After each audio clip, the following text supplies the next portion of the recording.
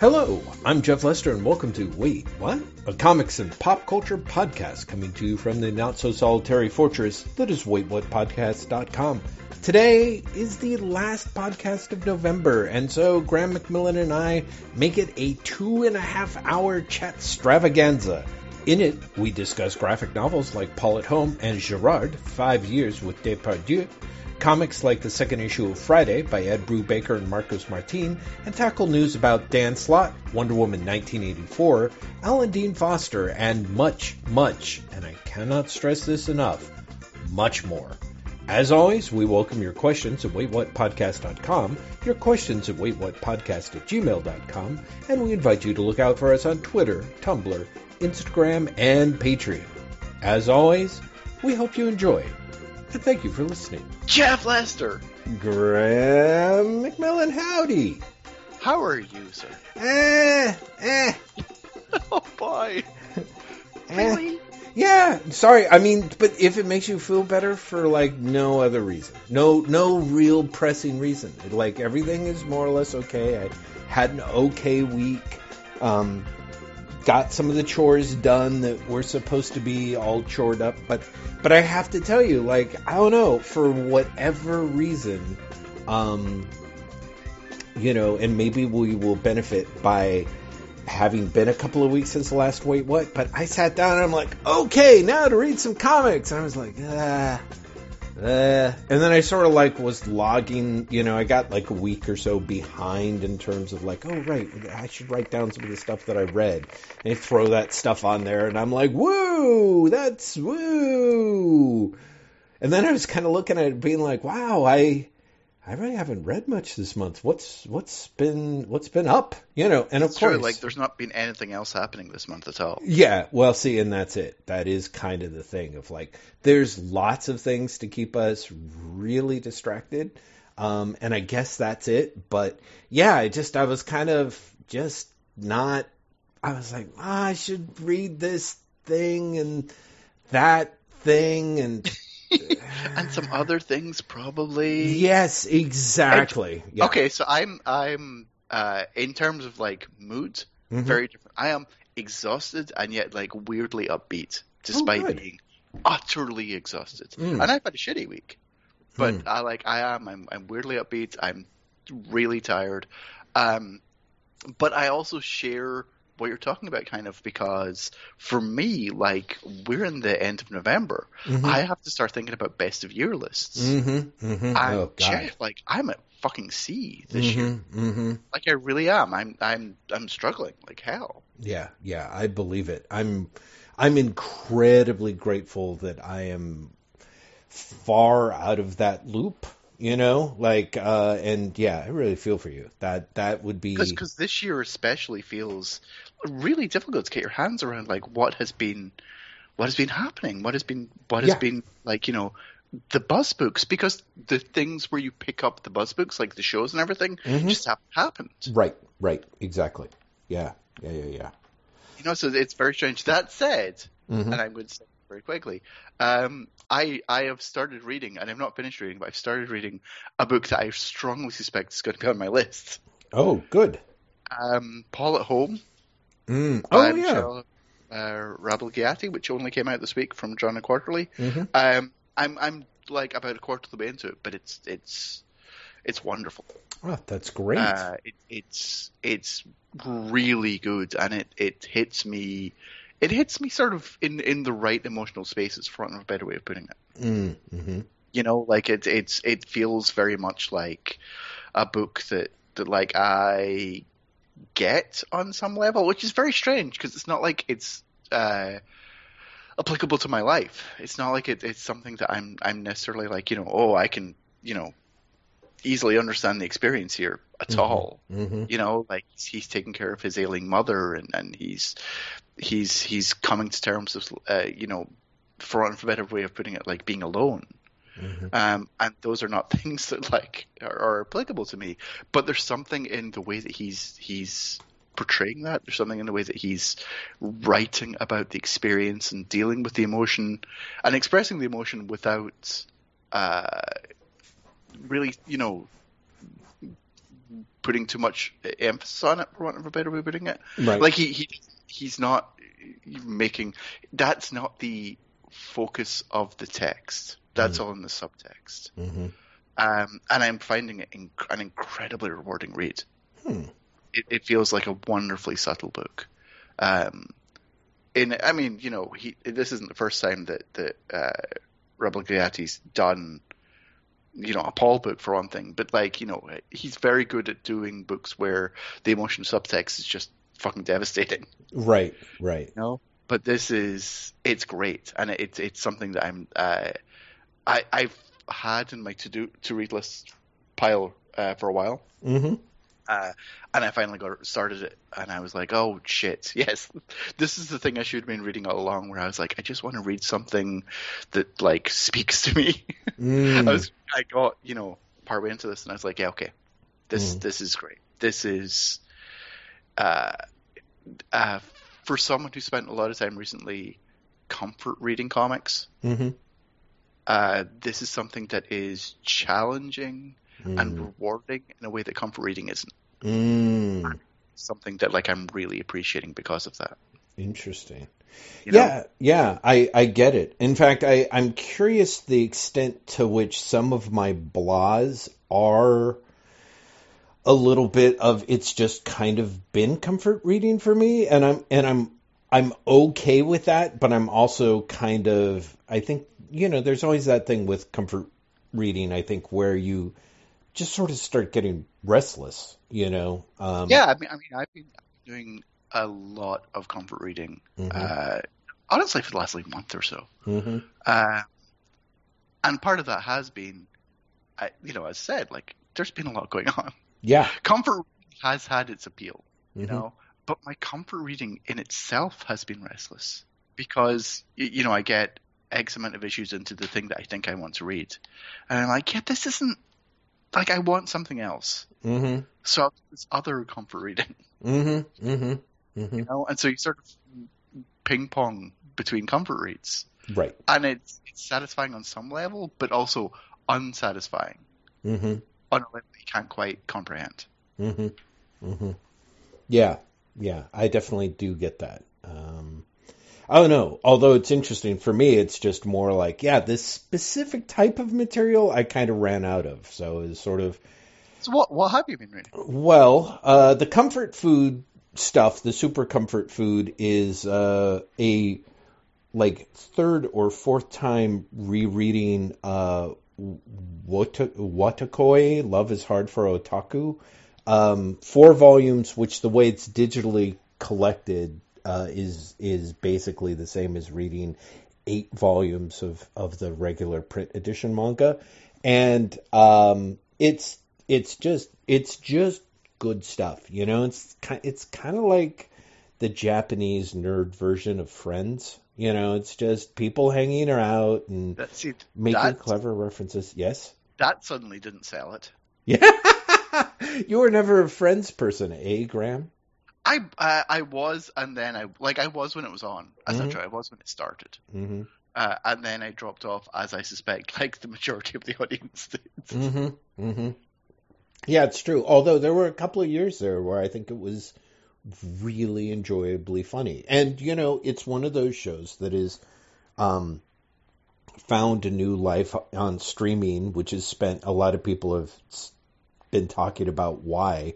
And there's a lot of like, yeah, it's, you know, it's before the internet, basically. All these people are hanging out in cafes and apartments, and they're just spending time together. They're not isolated. They're not, you know, even if they're neurotic, they're not neurotic in like Facebook and Instagram related ways that, you know, the youth recognize. And of course there's the, you know, they're in New York. They've got big apartments. None of them seem to work. You know, all that stuff that seems. No, they had jobs, remember? Oh, no, One I of do them was remember. a chef. I do remember. And Joey was an actor.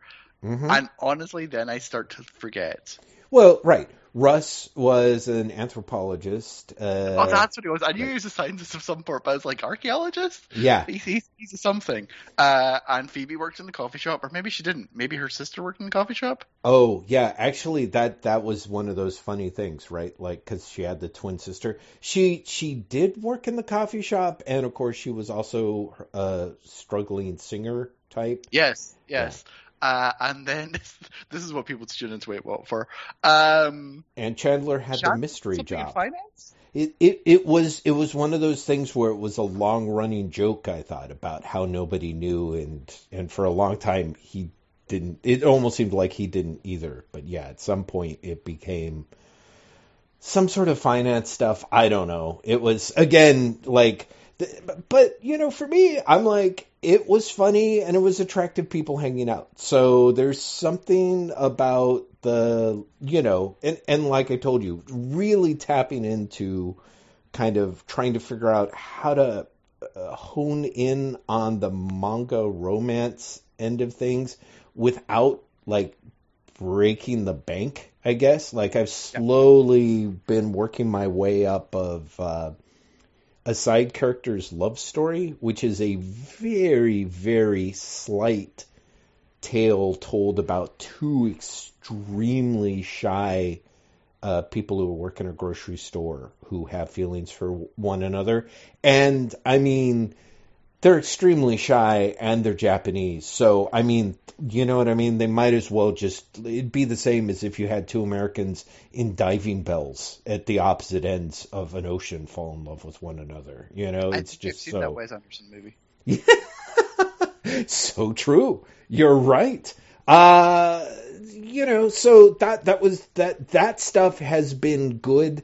I picked up this thing, something like Summer, Volume 1, which is called, amusingly enough, Summer. Wait, the series is called something like Summer? Yes, it is. Okay, and Volume 1 is called Summer. Yes, which is an interesting choice.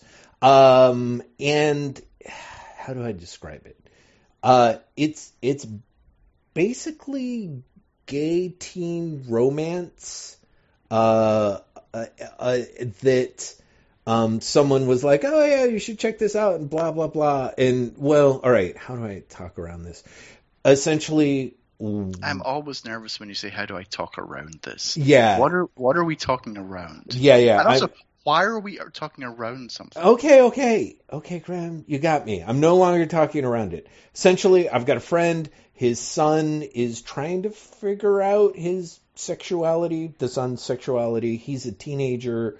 Even though he grew up here in Northern California, and went to a super hippie progressive school, part of the problem was all the teachers and parents were super hippie and progressive, and a lot of the kids were incredibly, as is their contradictory nature, kind of conservative and dickish. So this kid, my friend's son, is sort of trying to figure out where he is and what he's into, and wanted basically to have things to read about that, but is never really much of a reader. So my friend started looking into comics that he could find, or OGNs.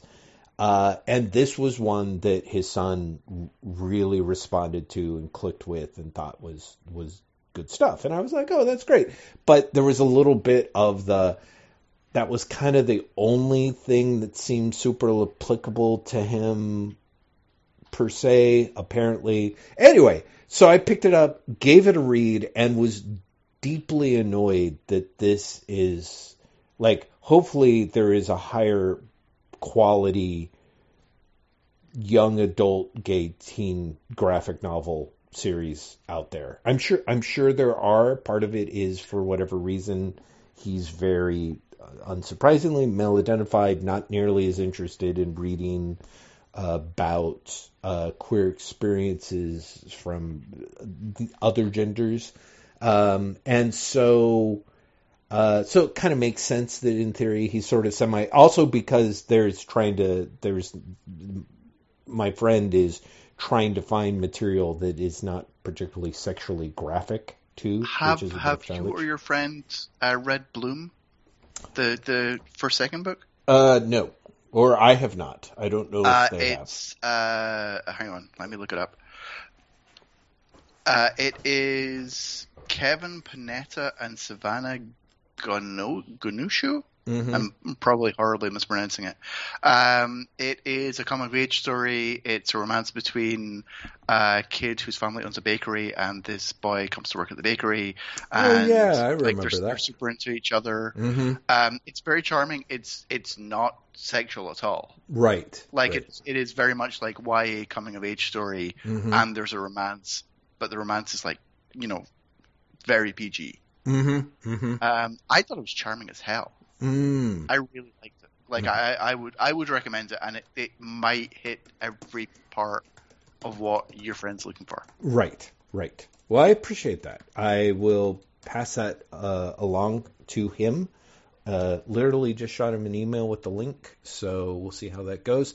Yeah, and I mean something like Summer Volume 1, Summer. The other thing that was kind of weird and annoying was, if I understand things correctly, it might have been, I don't understand, it's annoyingly multi-platform, like maybe it was a webcomic first and then became a series of books, but I think it was a series of novels that then became simultaneously a webcomic, which is being collected into these OGNs, and a movie at the same time. So, so picking it up, it had a little bit of the experience the phenomenon, and the whole introduction, which I have to give the author credit, the author who wrote the books, in adapting the graphic novel, or however it worked, maybe this came first, was basically saying, yes, the artist is great and had all this visual imagination and did all the great stuff. And I'm like, that's wonderful. I sort of ashamed that the copyright is not in their name then. But I mean, but honestly, it was just more the fact of it was just kind of bad storytelling. Like there was just way too much telling and not enough showing, and it's just that perfect bad, perfect storm of Bluck for me, where I was like, oh, there's nothing worse than watching someone like pat themselves on the back and then produce like extensively and celebrate themselves and even graciously seem like they're celebrating their collaborators. And then you just read it and it's just like, yeah, you needed an external editor on this one, because this is just, this isn't what you think it is. There's just way too much like, here, let's explain this part again. And those books where you feel like you're reading the same 40 pages over and over and over again, but not in a good way, he says, as I should say, as a comic reader. So that left me a little cranky. Carthago, I don't think I mentioned to the people of Wait What. If I did, it was super fast, probably because the last Wait What we had, I feel, was eaten up by news and digressions, but like surprise. But the last one was definitely the one where at the end we're like, oh, we read comics too. Yeah, right at the tail end.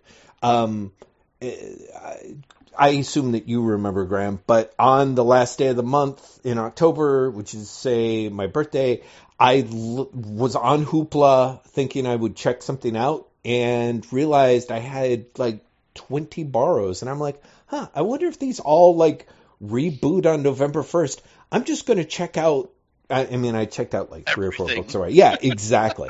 So I did, and then I was like, oh, that's great. But my record for reading stuff kind of tanked. So, and some of that I put at the heels of Carthago, which I think I might have mentioned is a Megalodon giant shark Euro graphic novel series. I thought this was just one big story with lovely pages, but no, this was the omnibus of the first 7 volumes.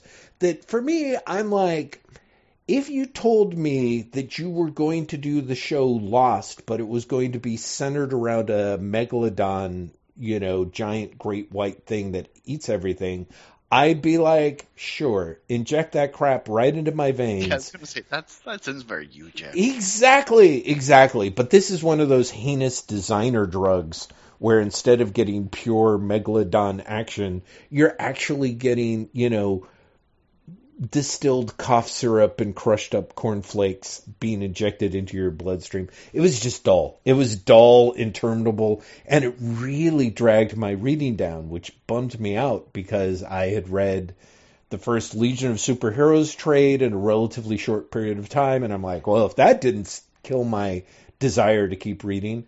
I read Girard, 5 Years with Depardieu, which was a really fascinating little Eurocomics read. Yes. It's a comic about Gerard Depardieu? It is. Oh my God. That's amazing. Isn't it? It's great. Tell me more. Tell me everything. Okay, let me get the author's name right. Girard, 5 Years with... Like, what the hell?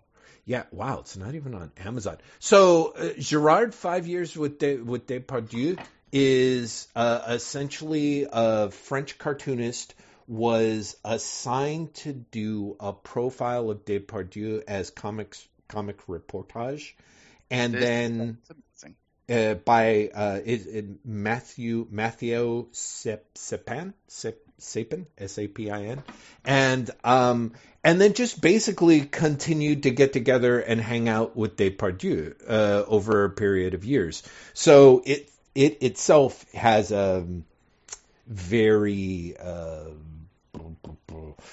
volume-based approach because it's got significant sections from each of the years, but the cartooning is fabulous because Gerard Depardieu is in his full,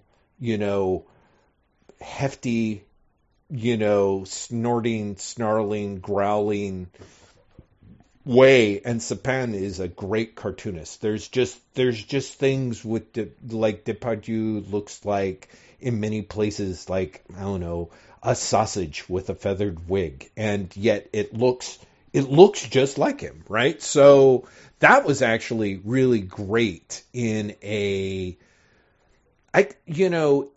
maybe ran a little long because essentially each volume is kind of Depardieu doing the same thing, which is going places, terrifying people, eating and drinking too much, holding forth, and then candidly talking about how little he likes himself, sort of over and over and over again. Sure. But for you, Graham, who reacted like I reacted, I think you will find it a real treat because it's interesting seeing something that is able to convey someone's charisma and also,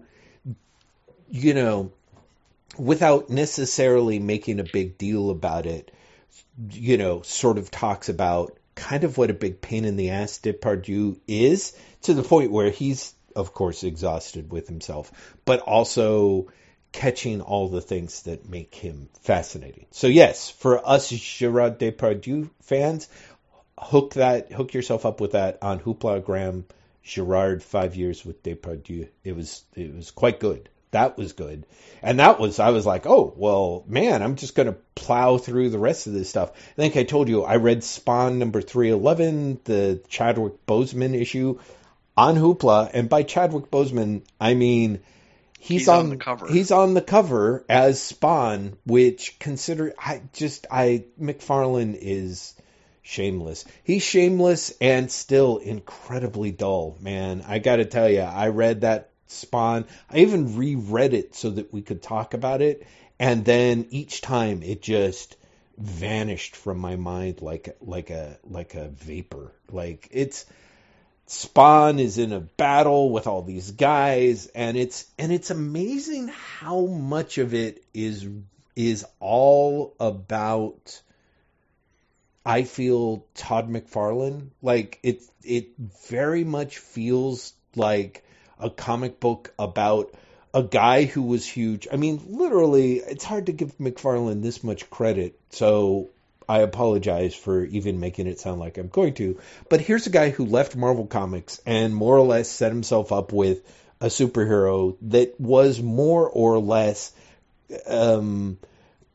a hell spawn who goes on to more or less take over hell. And so I think the whole kicked out of heaven, becomes the king of hell, better to rule unto hell than serve under heaven, or however the damn Star Trek saying goes, is very much where Spawn is coming from as a character. But I mean, it's really tedious because he is a character who just goes around telling people what to do. People growl at him, and then every once in a while there is just an utterly dull action sequence. And I mean, by utterly dull, it's a lot of people shooting things out of their hands and beams and lights and people going, ah, and smoke and people gritting their teeth. And it's amazing how little fun there is in there. So yes, we've gone over this before. You liked Spawn at some point, like Spawn. Well, I seem to remember. Maybe I'm misremembering. I seem to remember that you read Spawn for an extended period of time. Yeah, I think that might oversell it, but let me clarify things. Back when I had an action figure monkey on my back in the 90s, the Spawn figures were great. I had a horrifyingly huge collection, and I would sit down and try and read the Spawn stuff. So I think I've read maybe the first 16 issues and or dropped in and out. And I think the reason why it's confusing is that McFarlane really clearly likes the same things that I like.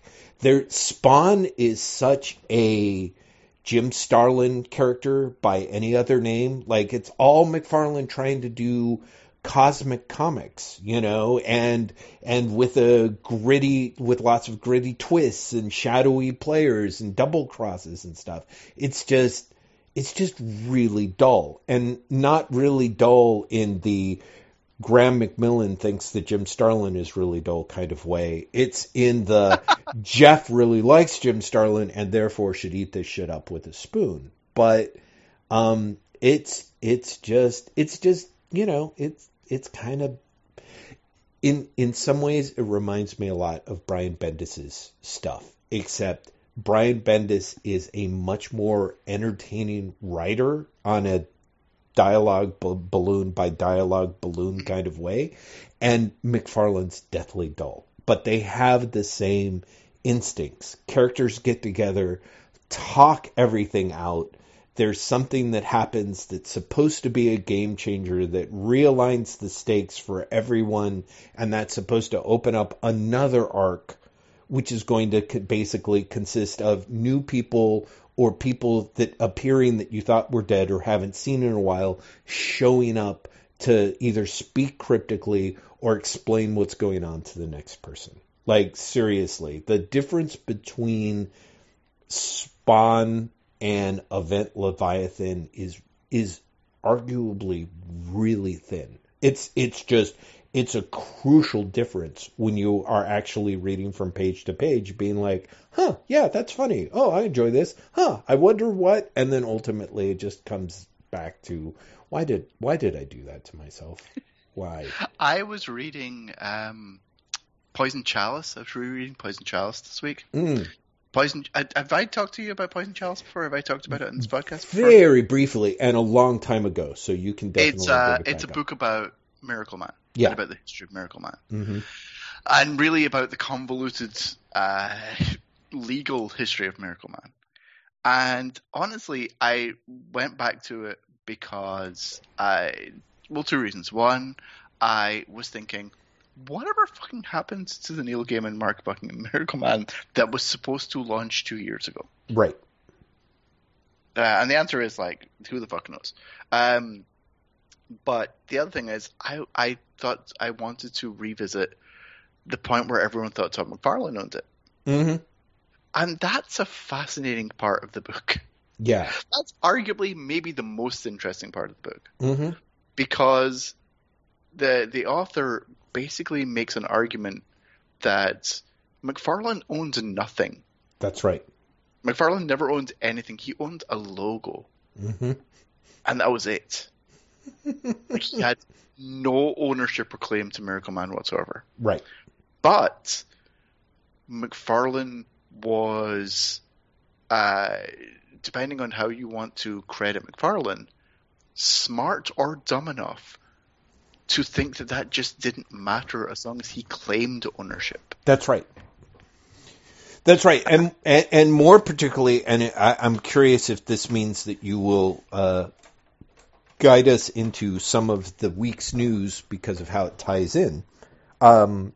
Neil Gaiman actually talked recently about the fact that part of why McFarlane did that was essentially his belief that he could lawyer up better than anyone else. And if anyone had a problem with it, they could take him to court. And Gaiman, of course, famously did, which was one of a string of other failures when McFarlane got brought to court. Gaiman took McFarlane to court over and over again. Yeah. Well, that's it. So many times. Yeah. Like, what I'd actually forgotten until rereading this book is Gaiman and McFarlane were basically in court pretty continuously for like 15 years. Mm-hmm. And 10 of those years, it was Gaiman funded by Marvel. Mm-hmm. Mm-hmm. That's right.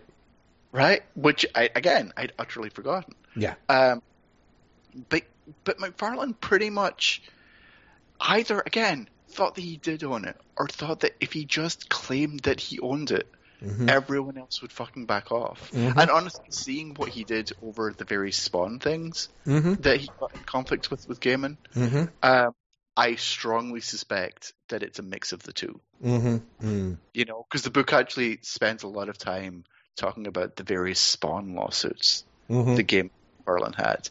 And those are hilarious. Yeah. I mean, legitimately funny.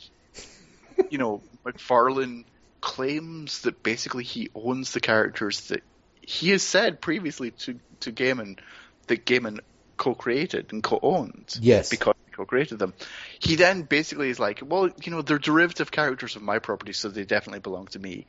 And then when he realizes that he's not going to get away with that, just creates knockoffs of his own characters. Yes. Yeah. Yeah. Isn't that amazing? Yeah. Like, even though that contradicts his own mythology for Spawn. Yeah. Which is great. And, like, the idea that a judge had to go through this and then point out the ways it contradicted the fucking Spawn mythology is amazing to me. Like, it quotes one of the legal rulings where the judge is like, well, this goes against your own established mythology. That's right. You said that Spawn can only appear every 100 years, so why are there two different Spawns in the same time period that both look exactly identical? Like, how does this work? But no, you do. You see that McFarlane pretty much was just like, okay, fine, you can take me to court, and I'll just fucking lawyer up, and I'll win, because I can afford the best lawyers. Mm-hmm. And like, Todd McFarlane's legal career is hilarious because it's just him losing continually. Yeah. Like, he hasn't won anything legally. You think at some point he'd wise up and be like, oh, fuck, okay, I'm just going to take the loss. Yeah. No, like, the Spawn shit and the Miracle Man shit was just, over and over and over again appealed. Well, that's it. He kept being like, okay, we're gonna keep going for it. We're gonna take it to the next court. We're gonna get this overturned on appeal, and it just didn't. And yeah, it was a series of amazing face plants. So Spawn still is like a dude who just figures that he can stick it out if he does the same thing for long enough. That's kind of what Spawn reads like to me, honestly. It's kind of amazing it's still going. Like, I think that about Savage Dragon, but Savage Dragon at least has, for better or worse, altered with Larson's interests and our kinks. Well, yeah, exactly. There's interests, there's kinks, I think part of it is because McFarlane stopped drawing Spawn like a long time ago. And there have been periods where I don't think that he was writing, apart from maybe plotting. Yeah, no, there's times where he's basically not been attached to the property at all. Exactly. So now he's in theory back as writer, but the thing about Larson is it uses Savage Dragon as kind of as a way to draw whatever he wants to draw. And because the cartooning is important to him, it moves in weird areas, but there's like I've probably by this point read more Savage Dragon than I've read of Spawn, and it's sort of the same thing. It's the same thing in that I feel like at a certain point, like it's just going around in circles a little bit. But if I drop out for long enough and come back in, I can usually hang out for another 6 to 10 issues. Because, if nothing else, because Larson is writing and drawing, and his drawing is more vital, I think. You know, his writing is whatever. And, of course, there are things, as with his recent turn to the porntastic, where it's just like, it's clear he's having a ball working without any kind of censor. And he's kind of like, fuck it, I'm just going to go for it. And I was like, I honestly, his I'm just going to go for it comics have been way more interesting to read than, you know, like that time that just broke my heart where he's like, yeah, I'm basically going to do Savage Dragon, but Commandy, but I'm also going to like bore the shit out of you. It's a perfect jumping on point for new readers because all I'm going to do every issue is talk about like what happened to this other person you don't know anything about because you weren't reading the first 50 issues of the book. It is amazing how astonishingly insular Savage Dragon is. Mm-hmm. Savage Dragon is really difficult to just pick up an issue of. Mm-hmm. Mm-hmm. Yeah. It is, you know, people used to joke about how completely off-putting X-Men comics were. Mm-hmm. Mm-hmm. There is nothing in Savage Dragon. People who don't read Savage Dragon on a regular basis, pick up an issue and see how much of it you actually understand. Yeah, right. And I don't just mean like you get the vague shape of, because you can get the vague shape. Yeah. So-and-so's having a conversation. They're mad at someone else. But actually understand. Because Savage Dragon is a book that literally is like, I hope you're reading for the 300 issues because that's the only way you're going to understand everything that's happening here. Right. Which on the one hand, part of me is like, well, you know, maybe it reads better in trade. No, it doesn't. No, I know. Actually, trying to like, really, yeah. But no, but there is there's part of me that maybe doesn't applaud that, but at least thinks, you know, for the people who have been reading for 300 issues, that's probably great. No, it totally is. You know, I do know those people who are into it. Really great. Mm-hmm.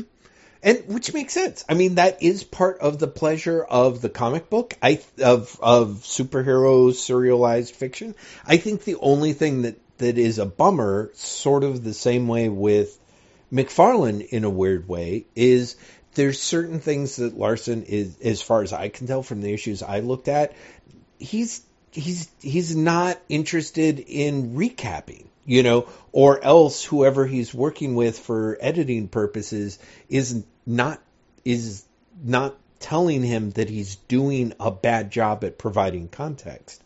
So part of it is, you know, the brave Image architects leaving Marvel to strike a blow for creative freedom, but a lot of it, as you read articles with them, where they were like, I was tired of drawing group scenes. I hated having to do recap pages. You know, like, I really, why not just pinups? The pinups sell more for me, but then I've got to show something with a bunch of people walking down a street. Ugh, you know, and so there's a lot that reads like that, where Dragon just reads like, it just is a weird mix because he's drawn so many hundreds of issues, which clearly takes a kind of discipline, and yet there's parts of it that just seem ridiculously undisciplined. And but it is, and so is Spawn. For all that, I think Spawn is just, you know, trash. Mm-hmm. Both of them are very much examples of the quote unquote Image concept, like the original Image concept, mm-hmm. because they're very much doing what the creators want to do and fuck everything else. Well, and I think weirdly enough, they're also the only ones that are still doing that. Like to the extent to which it's really obvious. Like Jim Lee could really care less whether he draws any of the members of Wildstorm ever again, or and similarly, Rob Liefeld may talk about his passion for Youngblood, but it never seems to work beyond 2 issues, maybe 2.5 issues, at a go. But I think what I find interesting is McFarlane and Larson both had, yes, this is what I split off to do. I'm literally going to do it. And to me, what is interesting is how much McFarlane is, I have a brand. I'm turning this into a brand. There's ways to reinvigorate this brand. And I've never been more convinced that these are the times at which my brand is perfect for the times that we face now. Which, I mean, sure, maybe. But, and then the flip side of it is kind of Larson, who is just like, part of what I loved about Jack Kirby was he did whatever he wanted and he could draw 100 issues of it and just make it fun. And that's, I just get that sense that is very much what Larson also is doing or has done. And I guess in theory it sells well enough that he can afford to do it, or he invested wisely, or, however it happens. Yeah, Savage Dragon at this point really does just feel like a comic that's going to continue until he's dead. Yeah, exactly. And there's ways in which you kind of admire that. I do, right? Absolutely. Yeah. He's become the less problematic Dave Sim. Right, exactly. I mean, for now. I mean, because I do wonder sometimes. Oh no, there's I said less problematic as opposed to non-problematic. Yes. No, I know. But I'm also like, yeah, but give him time. Because, like you said, he's less problematic. I think he's still got another 15, 20 years in him. Who knows where that road ends. There's some shit in there. Yeah. No, I'm well aware back when I was, dropping in on the threesome sequences. And it was like, well, this is a thing. So, as they say, Jimmy Olsen, that sure is some content.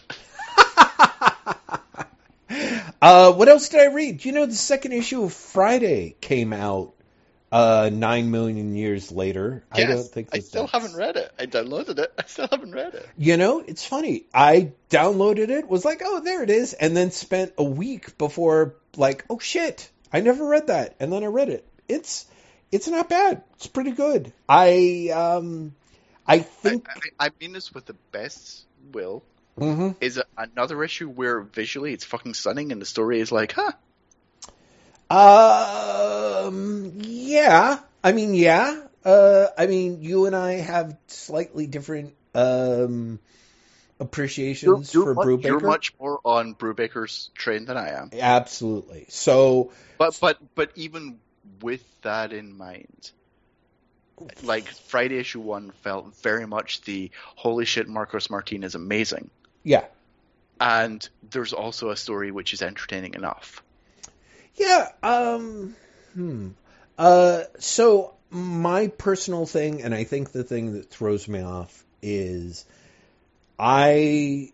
because it was Martin, because it was Brubaker, I assumed that it was going to be monthly or maybe bi-monthly. And I think there was something like 5 or 6 months between issues, which, again, if any year you've got to get out of jail free card for that it is 2020. But I think that Brubaker's stuff is, for lack of a better term, methodical. Like, it's a slow, steady burn, and so as a monthly comic or in trades, it works great. 6 months later, I was kind of like, this feels a little slight. Like the narrative drive isn't there. I think if someone hadn't read issue 1 and found out the first 2 issues were out, like and read them back to back, they'd be like, "Oh, this is good. This is kind of a slow, like some of the questions that you have in the first issue are fleshed out in the second issue, but that leads you to different questions, and there's a slightly larger feel of what's going on. The drawing is still fucking fantastic, but it's after reading the second issue, I was like, maybe I will continue to pick up the issues and then literally read it in the famous Graham McMillan all-in-a-oneer at the end of things. Well, for want of a less cynical way of putting it, the eventual Image Comics hardcover is probably going to be lovely. Oh, I'm sure it is. I mean, yeah. I was like, it can't have been 6 months between issues, and you're pretty much correct. It was 5. Yeah. I honestly was like, no, it launched this summer, and it kind of did. It launched in May, and then October was the second issue. But still, that is a long time between issues. Yeah, it's a long time, and like I said, I feel that if for something that's a slow burn comic, where you're reading 2 chapters of what feels like a story, that was a little frustrating, I have to say. So, that was something that I read that was a little on the,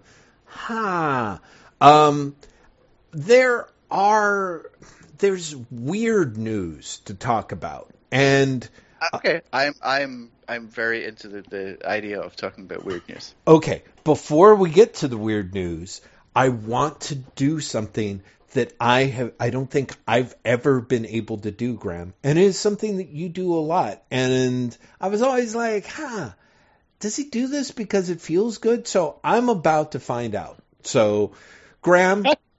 I am nervous. Listeners, there's something I can't tell you. I so want to tell you, but I can't tell you.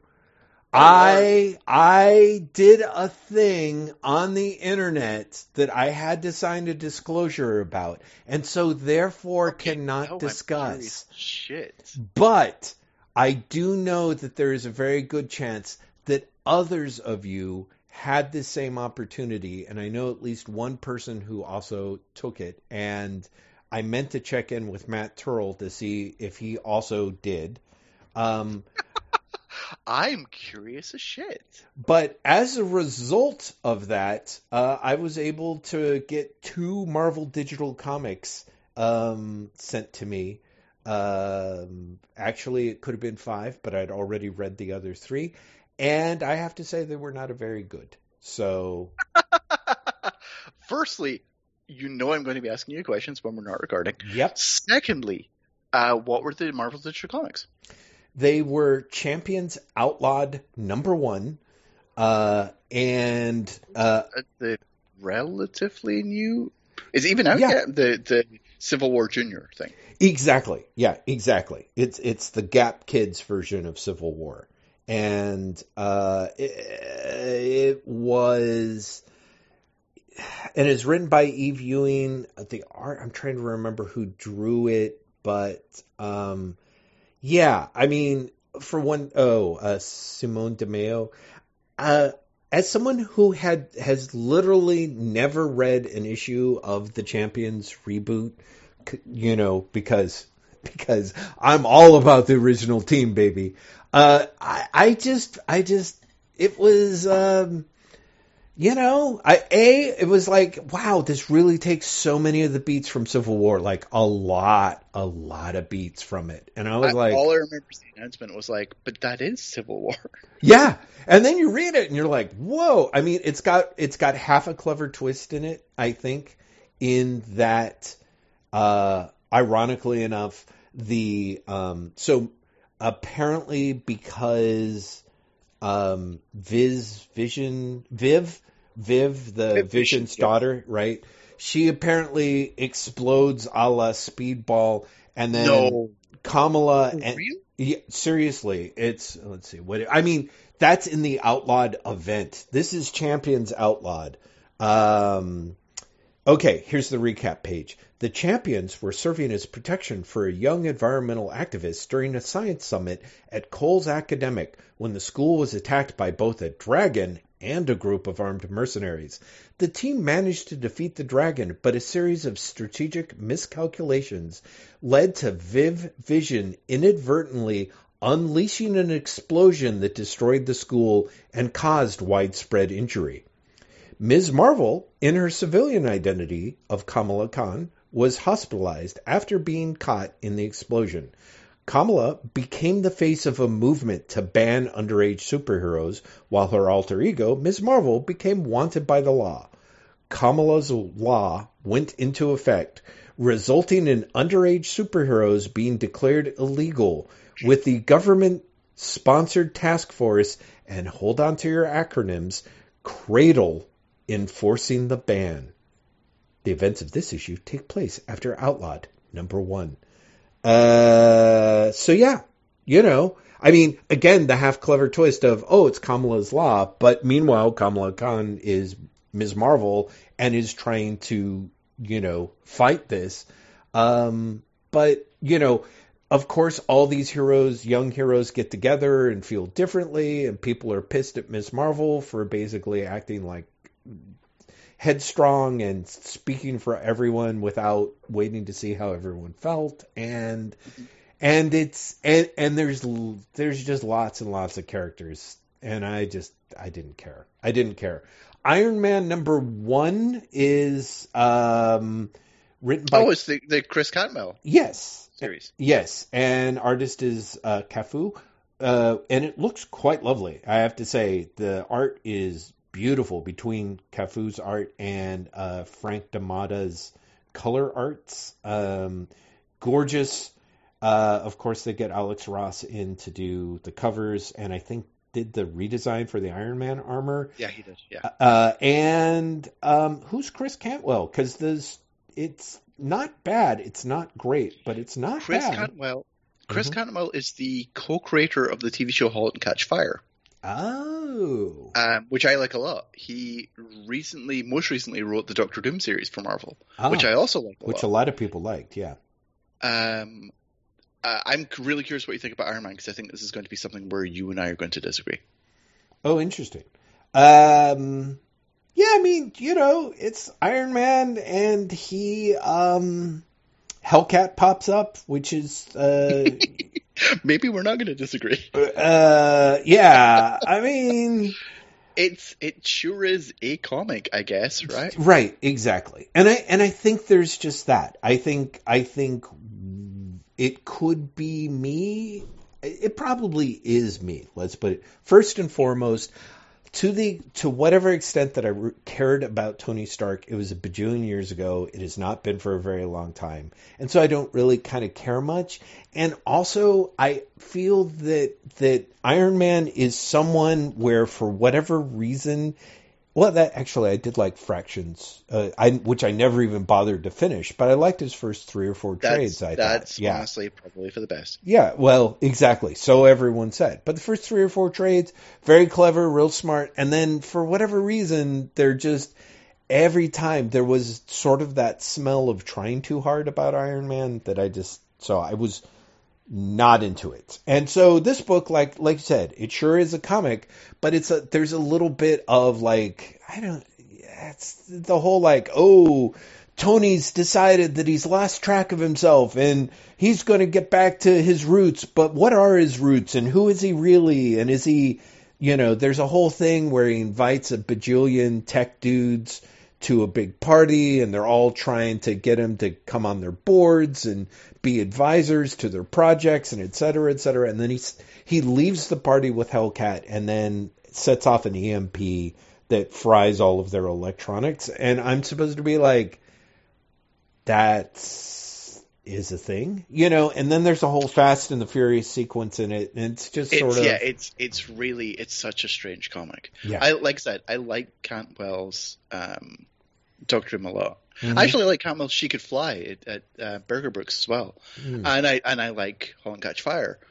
Iron Man feels really surprisingly unsteady compared with those other books. Mm-hmm. One of the things I really like about Doctor Doom is it's a weird book, but it's a book where you can tell that Catmull knows what he wants to do. And knows who his Doctor Doom is. And his Doctor Doom is really fucking fun, especially when you consider Doctor Doom's portrayal in other recent Marvel comics.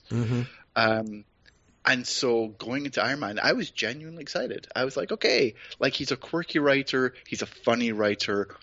I like the idea of a back to basics Iron Man after, you know, the various things that Iron Man's been through. This would be great. And it feels like a comic that doesn't really want to do anything because it's so nervous. You know, and it's like, and it's got some good ideas. Like, I like the idea of Hellcat being there. You know, I like the interplay between Tony and Patsy. Yes. But there's nothing else to that comic. Yeah, it's pretty slight. And I think one could say that if ever there's a reason for a comic to feel a little directionless, it's about a character that looks like they're having a midlife crisis but are insisting that they're not. But still. No, like, agreed. Absolutely. That's not what's happening, you know? Yeah. It's a really disappointing comic. The reason I thought we were going to disagree is, like, I think visually it's terrible. I think it's just not interesting at all. Oh yeah, it's not interesting. I think but Capu's art is like really surprisingly unattractive. Oh, interesting. Yeah, it is in that style of largely unappealing that I sort of don't mind at a surface level. I think maybe because of the coloring, there were levels where I was kind of like. Like, you know how, like, I don't know how you feel about Steve Epting, but I like Steve Epting, but I also get that same sort of vibe where it's like Epting can look good in solid work, but it can also look very uninspired. Like its storytelling is uninspired and it can seem a little over-rendered, I suppose. You know what I mean? Yeah. So it's a little bit like that, but I also like that. And again, considering this was a free comic that I was pretty bored by, I was like, nice. Good color choices. Yeah. Well, you know. I mean, we talked before about the strange thing where if you're not paying for a comic or you're paying less for a comic, right, you're much more forgiving of it. Oh, completely. Well, and even then, it was like, at the same time, I was like, this is dull. It wasn't as, like, I like Champions Outlawed #1 much less, honestly. Iron Man was like, it's fine, and I like these colors, you know? Well, and there's a unicorn. Bad. Iron Man's just like... But like you said, it's just a comic. It's there. Yeah, it doesn't really do anything. Like, It's not a bad comic. It's just kind of a dull comic. Right. It's a comic that feels hyper nervous and feels hyper aware of the attention it's going to get, and so it doesn't really want to do anything. It's the comic version of, like, you know, the shy teen at the family gathering who just hides in the corner because they don't want their aunt to ask them what they've been up to this year. Right. Yeah, exactly. Which is hilarious because, of course, it's got that Alex Ross cover and everything about it is kind of look at it. So yeah, exactly. It's that person, but it's at their own birthday party, and so there's just a lot of stuff that's just it's awkward and uncomfortable. Speaking of awkward and uncomfortable, I'm hoping that you saw this, but Matt Sibley on Twitter posted a thread with screenshots from this absolutely amazing Marvel 616 episode about Dan Slott. I've not seen that thread, but I watched the episode today. Oh, then you're probably on the same page, because Sibley was like, how the fuck are they letting this run? Because all of the screenshots are essentially Dan Slott sitting there blowing every one of his fucking deadlines. No, Jeff. It's amazing that it is literally, I think it's 45 minutes or so, of people shitting on Dan Slott, including Dan Slott. It's for people who haven't seen this, Marvel have put on Disney Plus a series called Marvel 616, and it's a series of 8 documentaries. Each one is directed by a different director. Each director was given the option to basically make any documentary you want, as long as it's about a Marvel subject. Mm-hmm. And so you've got one about the Japanese Spider-Man show. You've got one about cosplayers dressing up as Marvel characters. You've got one about Marvel comics and Marvel toys. And you've got one called the Marvel Method. Mm-hmm. And the Marvel Method is about the creation of the first issue of Dan Slott's Iron Man 2020 series. Right. And it starts 12 weeks before the issue is launched. Mm-hmm. And what you see is literally Dan Slott fuck everyone else failing to hit his deadlines, something that 12 weeks before, Tom Brevoort goes on the record and says he's going to blow his deadlines. Dan's good at a lot of things, but meeting deadlines is not one of them. Mm-hmm. Mm-hmm. Right? To the point where 3 weeks before launch, they bring... Again, there's editing here. I seem to remember that Christos Gage was solicited for the first issue, which means this timeline is wrong. But according to the show, 3 weeks before launch, Christos Gage is brought on. Yeah. Because Dan Slott can't script the book. Yeah. Well, it's like, for what should be a puff piece, it's a Marvel show about a Marvel comic. Yeah. And for something that Slott clearly engaged in wholeheartedly. And like, he makes jokes about his own inability to hit deadlines as well. Yeah. But it is shocking the extent to which it makes Dan Slott look amazingly bad at his job. Yeah.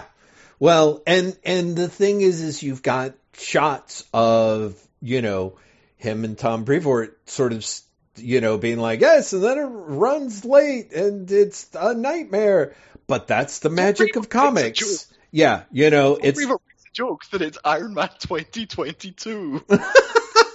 That's really funny. The opening of the show is Dan Slott writing the first page and then getting distracted by a tweet. That's not a joke. No, I saw the screenshots. The screenshots are amazing. That's of that. The first thing. Yeah.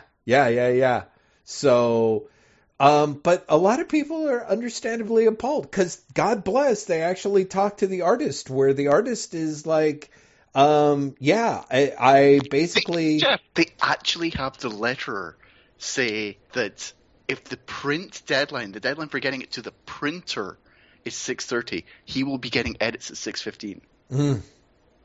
Like, that is how up to the very limit it goes. Mm-hmm. Yeah, it is shocking how much it throws, Slott onto the bus. But honestly, all of Marvel. Mm-hmm. And it's funny because it's meant to be a celebration of the Marvel Method. And it really just kind of shows that the Marvel Method is actually kind of fucked. Oh, it's completely fucked. It's very much about artists and letterers and everyone else being forced into crunch because of undisciplined people at the top. You actually have other people in the show say that. Which is great. I'm impressed with that, but it's you basically have Brevoort at one point being like, almost no one works Marvel Method anymore. Almost everyone works full script.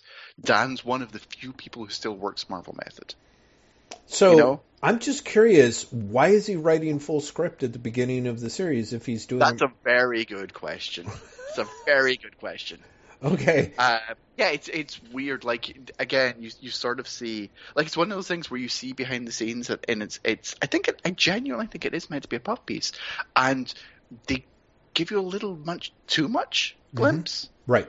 So, for example, Christos Gage is brought on. He's like, I love it. I'm Dan's deadline helper. He actually calls himself that. Yeah. Right? But then they go, so he's brought on to script the book. And he's like, yeah, and then Dan and I disagreed about how we wrote the cat dialogue.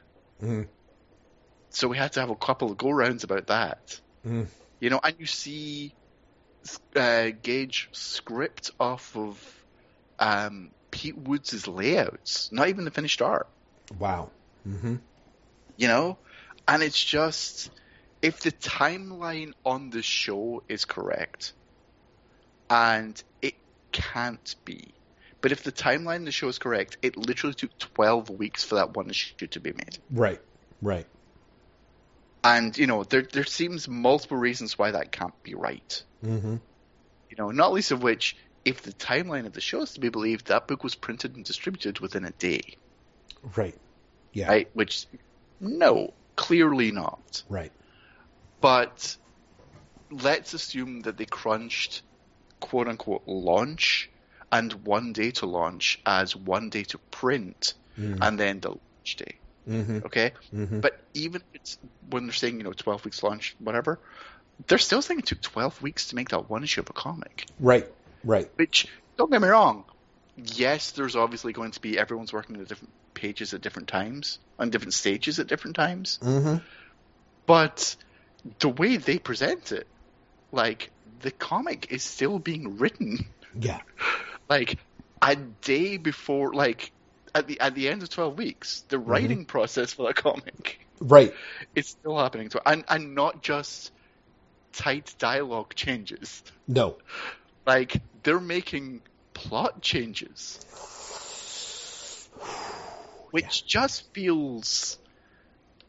I mean, again, I think there's some editing shenanigans going on there. Mm-hmm. As much as I think they're trying to make it seem more dramatic than it actually is.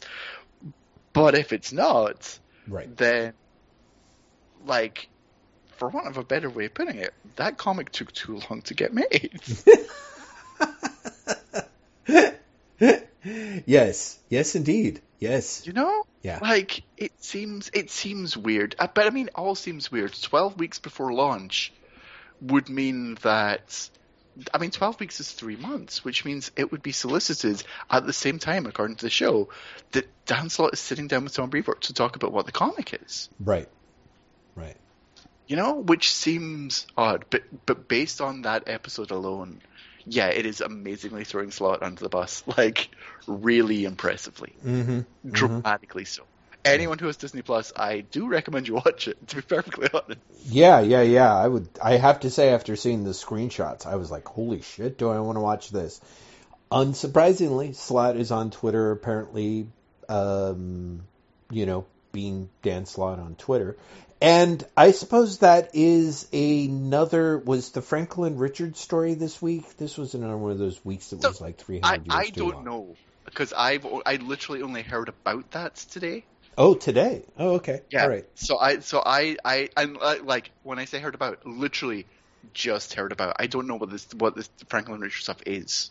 Oh, okay. This could be hilariously off, because all I know is from reading about it is on Twitter. But essentially, how do I put it? Dan Slott, being kind of the old school guy that he is, you and I have both read, Baxter Building, our read-through of the first 416 issues of the Fantastic Four. And in there, we saw a couple of intriguing Franklin Richards-related cons or retcons with his reality-changing powers. Dan Slott pulled out of his butt, apparently, another twist on that, where Franklin Richards has more or less used up his reality-altering powers. Yeah, that's something that has been, like, on the cards for a while. Exactly. Like, it's something he's been building up to for a bit. Yes. The thing that people had not really, that was not so much in the cards, or rather the other thing that was in the cards is that Franklin Richards is classified as one of the few Omega level mutants, according to the X-Men, Jonathan Hickman's X-Men reboot, and therefore is sort of a highly desirable member of Krakoa. And there was a Fantastic Four X-Men series, I want to say written by Chip Zdarsky. Yeah. It just was like earlier this year.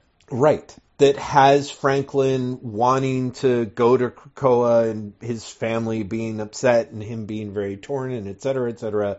Slott has come up with the sort of Slottian knot, as it were, the Gordian slot. He essentially has it such that Franklin is not a mutant and has never been a mutant, but rather his reality-altering powers from when he was a baby, apparently, made him want to be special, such that meant that his reality-altering powers made him a mutant. When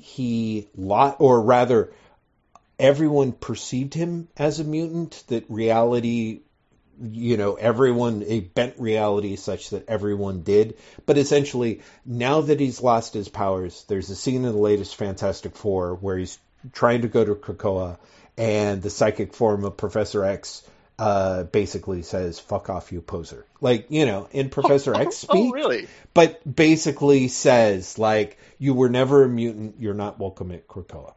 I mean, that's a hell of a retcon. Yeah, so it's a hell of a retcon, and it ends up being, problematic.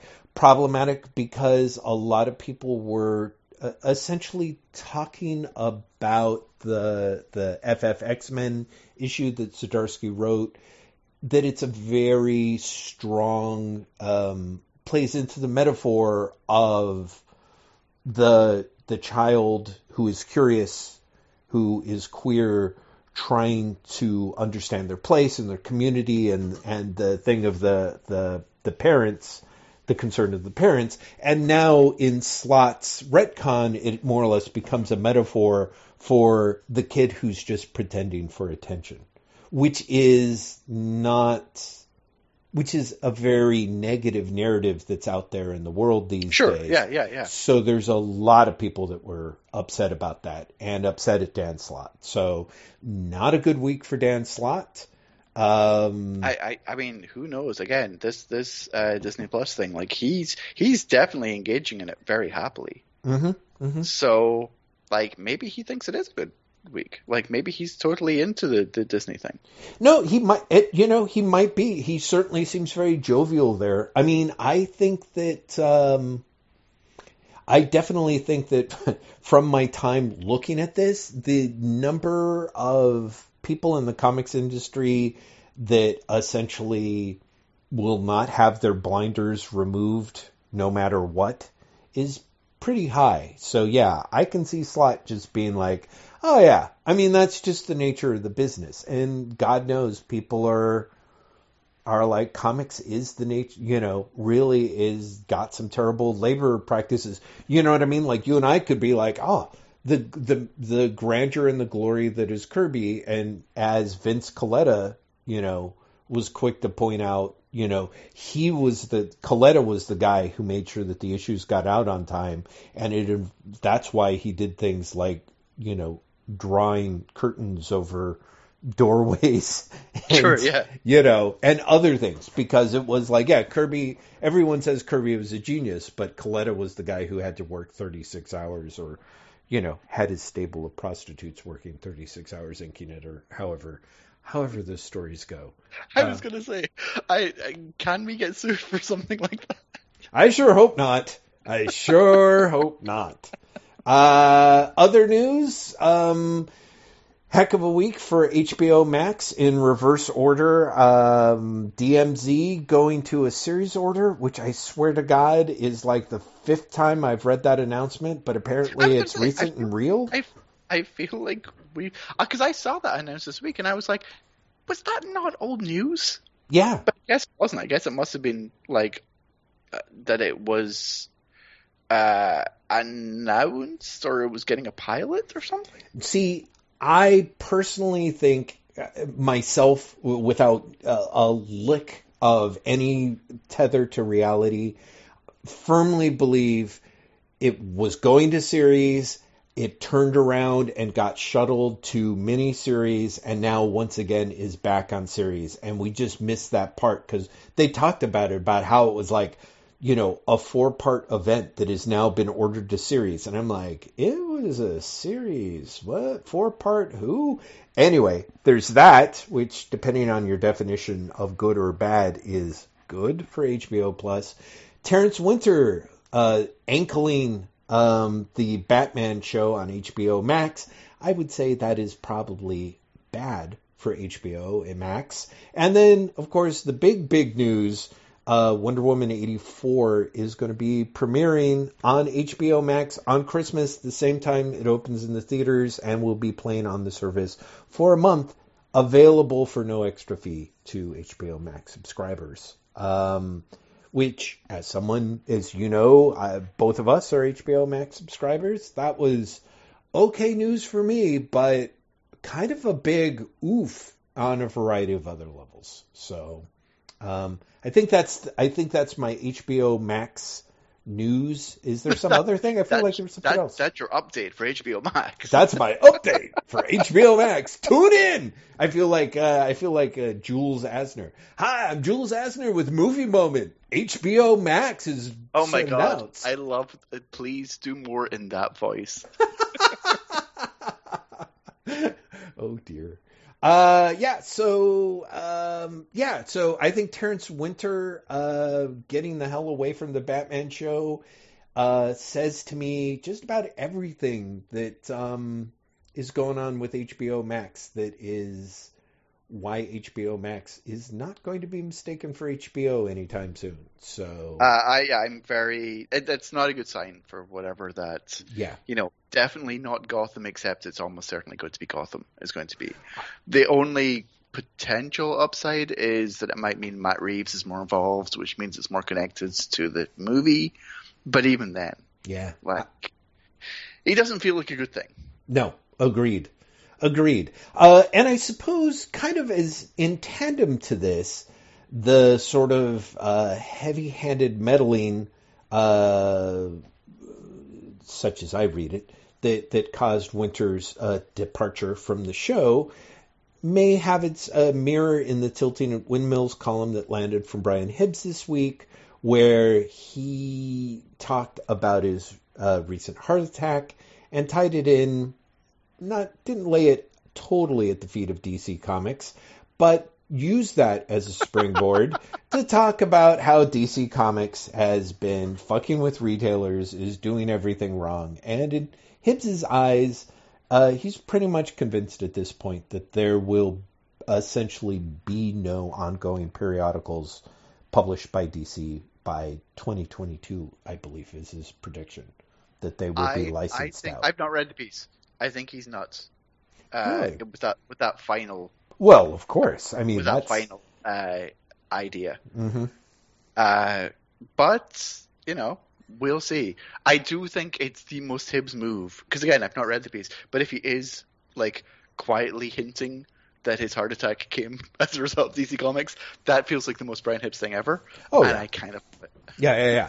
No, I mean, it's in the opening paragraph. Let me see here. Let's see if I can find this, because I think it would be Comics Beat. Certainly got a lot of attention, got a certain amount of blah, blah, blah. I'm impressed that you still hadn't seen it. I saw it was published. I just, I've had a crazy week. Mm-hmm. And so I just, I haven't had a chance to read it. Got it. And where, of course, because the Beat makes it so kind of impossible to find this stuff, unfortunately, I could find the link. Oh, God help me. All right, hold on, Twitter. Search on Hibbs. Let's go to his web, because he linked on it. It is his most... 282, the column title is The End Days. His first 2-3 paragraphs are, I nearly died the first week of August. I had a clogged artery in my heart and went into cardiac arrest. They had to shock me 3 times to keep me from going, and my body literally flew in the air from the shocks. I don't bring this up for sympathy. Honestly, thanks to a massive change in diet and exercise, I'm quite likely already in much better shape than I was in July. But more to explain how I've let months go by without any commentary on the radical changes in comics distribution since June. While I assume full responsibility for the state of my health, there's certainly part of me that thinks that the stress and drama of the last few months added in some fashion to my condition. And And then he goes on to talk about the summing up of DC announcing June 5th that they were going to stop distribution through Diamond and would use new distributors, Lunar and UCS.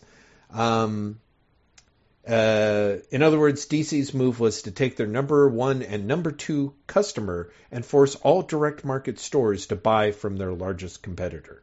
This is a pretty offensively egregious action for the average local comic book shop.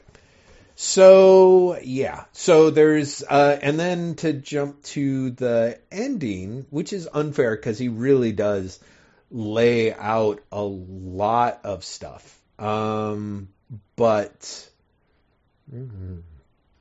much like Heroes World and Marvel in 1995, it's nearly impossible to see how this plan could tick along for more than 2 years or so, and the hollowing out of staff and services at DC would seem to me to guarantee that DC will be nothing but weaker at the end of this inning. My firmest expectation is that DC will no longer personally be selling comics by January of 2022 and will instead move to licensing them out to another publisher. I suppose it's conceptually possible that they could maybe generate the same profit by going that route, but the math looks poor from my side of the table. Instead, I will project that thousands of people's livelihoods and passions will be crushed because people with no desire to figure out how publishing actually works will build pipe dream scenarios which are going to come crashing down around them. So there you go. I guess the next paragraph, which I think might help substantiate some of that, is because at the end of the day, Marie Javins could be the single best editor-chief in DC history, but if you don't have a sales and marketing team there to support you in your single largest market, it's like asking someone to drive in the Indianapolis 500 without having a pit crew. So there you go. I saved you some time, Graham. You're very quiet. Did you mute yourself or you're... Oh, I totally muted myself by mistake, sorry. Oh, that's okay. I follow his argument. Mm-hmm. I don't even necessarily disagree with his logic. Mm-hmm. I just think that saying, like, DC's not going to be publishing periodicals in 2 years feels nuts to me. Mm. I think they will. They may not look like the periodicals that we see now. They may not even be intended for the direct market, but I think DC's going to be publishing periodicals. Periodicals. Okay. I don't have much of a dog in this fight. I certainly hope that you're right. DC is in some strange, is in a strange place. And part of why I tied it to HBO Max is HBO Max is also in a very strange it's Warner place. Media, right? Exactly. It's all the Warner Media stuff. Like the second round of DC layoffs that just happened is explicitly because Warner Media, which is DC's parent company, Yes. is having a massive round of layoffs. That's right. So Mm-hmm. Yeah, I put it this way, I see why you make the connection. The connection is literally there. Well, you're not making anything up. There's that, and there's also, I think, because the nature of non-comics entertainment journalism is there's more venues and more competition, and so things can be a little bit more robust. I certainly feel like there have been a lot of people talking about the transition from HBO to HBO Max being rocky, specifically because expectations. HBO, in a weird way, was not unlike DC. It was kind of allowed to do whatever it wanted as long as it turned a profit, which it reliably did. Yeah, always. And HBO similarly racked in tons of awards, sort of the same way that the success of the superhero movies shone a light on DC and what DC could be doing or should be doing. Similarly, I think the success of Game of Thrones really cast a light on HBO. And let's face it, AT&T bought the company, and not unlike Disney, which is the other piece of news, is carrying around a substantial shit ton of debt. So how much it, it makes bajillions of dollars, but the fact that it has something like $18 billion in debt or whatever to have made its various takeovers could put it in one of those completely unrealistic expectations and demands while cutting everything to the bone and then selling things off piecemeal that, was a very dire reality of the economic market in the 90s, is the situation that we see affecting newspapers over the last 15, 20 years. It's part of me is like, if it could happen to HBO Max, I mean, of course, HBO Max is not going to stop producing shows. It's almost exactly the opposite. But, the type of shows that it's expected to produce and what that means for how we understand how it exists, I could see DC being in a position that seems very strange to us. I think that DC already is in a position that feels very strange to us. That's true. And I think that a lot of the nervousness and a lot of the panic comes from that. Mm-hmm. Mm-hmm. I think that fandom, and especially, for want of a better way of putting it, the fandom that you and I belong to, mm-hmm. the fandom of a certain generation, right, understands an idea of DC and understands an idea of what a comic publisher is supposed to be, right? And I think that DC is far outside that now. And I think that DC being where it is inside Warner Media, and honestly, like having a general manager be in charge who answers to Warner Media as opposed to the traditional corporate structure that we expect from DC, and being outside of the realm of the company that protects the direct market. Mm-hmm. All of that is incredibly disorienting. Yeah. And I think that drives a lot of anxiety about DC. Mm-hmm. Mm-hmm. But I think that for people then to go to, well, this means that DC is going to stop publishing comics, or DC is going to die, or DC is going to whatever, speaks more to the I don't recognize it, therefore it scares me, mm-hmm. as opposed to necessarily the reality of it. Mm-hmm. Mm-hmm. Comics publishing is still relatively cheap. Mm-hmm.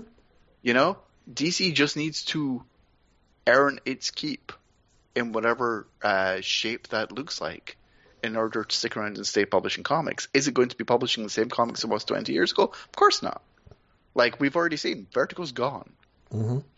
And I think we have, at least temporarily, seen an end to, for want of a better way of putting it, not vanity projects, but like weird small projects that exist for creators or exist for Dan DiDio's, mm-hmm. pleasure. I think that's gone as well. But in its place, we see stuff like DC Represent. We see Truth and Justice. We see strange things coming up that fill different gaps. Mm-hmm. And I think we're going to see more of that. Mm-hmm. I think putting Marie Javins in charge is a very good move and speaks to the idea that DC is going to continue to publish interesting comics. I think when you see that the CW is already developing a show based on Joelle Jones' new Wonder Girl character, who hasn't even fucking appeared yet, mm-hmm. it shows that there is, yes, very heavily, Warner Media fingers in the pie. Right. But that doesn't mean that DC isn't going to come up with different ideas. I think it's arguably more likely that you're going to see more strange things happening in the comics as Warner Media tries to revitalize old names and old concepts for a new audience. Mm-hmm. If the Wonder Girl show gets made and is a hit, I think you're going to see more of that. Mm-hmm. Mm-hmm. But again, that's scary to fandom as well, right? Mm-hmm. Because then you're like, well, you're all upset that Barry Allen came back as a Flash, so we're going to do a whole new Flash, but it's going to be a whole new Flash. It's also not going to be Wally West, so you're still going to be upset. Mm-hmm. I think that Brian he's not wrong that, letting go essentially the entire marketing department is scary. Is not a good sign. A healthy company doesn't do that. Right? The healthy company isn't DC, or the unhealthy company isn't DC. It's Warner Media. Warner Media is massively changing. Like, they got rid of the HBO Max studio. Like, HBO Max doesn't exist as a thing anymore. Right? That's under Warner Media now. But that's like, I guess that's what I'm saying. DC is part of a bigger thing. You can't point at this and go like, this is a sign that DC's dying. Because it's not. It's a sign that Warner Media is undergoing massive changes. Right. Like, massive changes that are way bigger than DC. And that to fully understand what this means looking beyond DC and accepting DC is a tiny piece of this. Well, yes. Right. But I think I think for a long time it felt like such a tiny piece it could easily be overlooked, and now it's such a tiny piece it could get not necessarily crushed, but reconstituted in a format that again, we talk about the periodicals. Hopefully that does not go away, but it is very easy to see DC potentially pivoting to a much stronger focus on OGNs. Sure, and I think like you've seen them do that. Yes, yeah, absolutely. Right. But counter argument, is that a bad thing? Well, of course, the thing is Hibbs being Hibbs. Well, of course, for Hibbs it is. For Hibbs and the direct market, it is not good, and you and I both are aware. But is it even a bad thing for the direct market?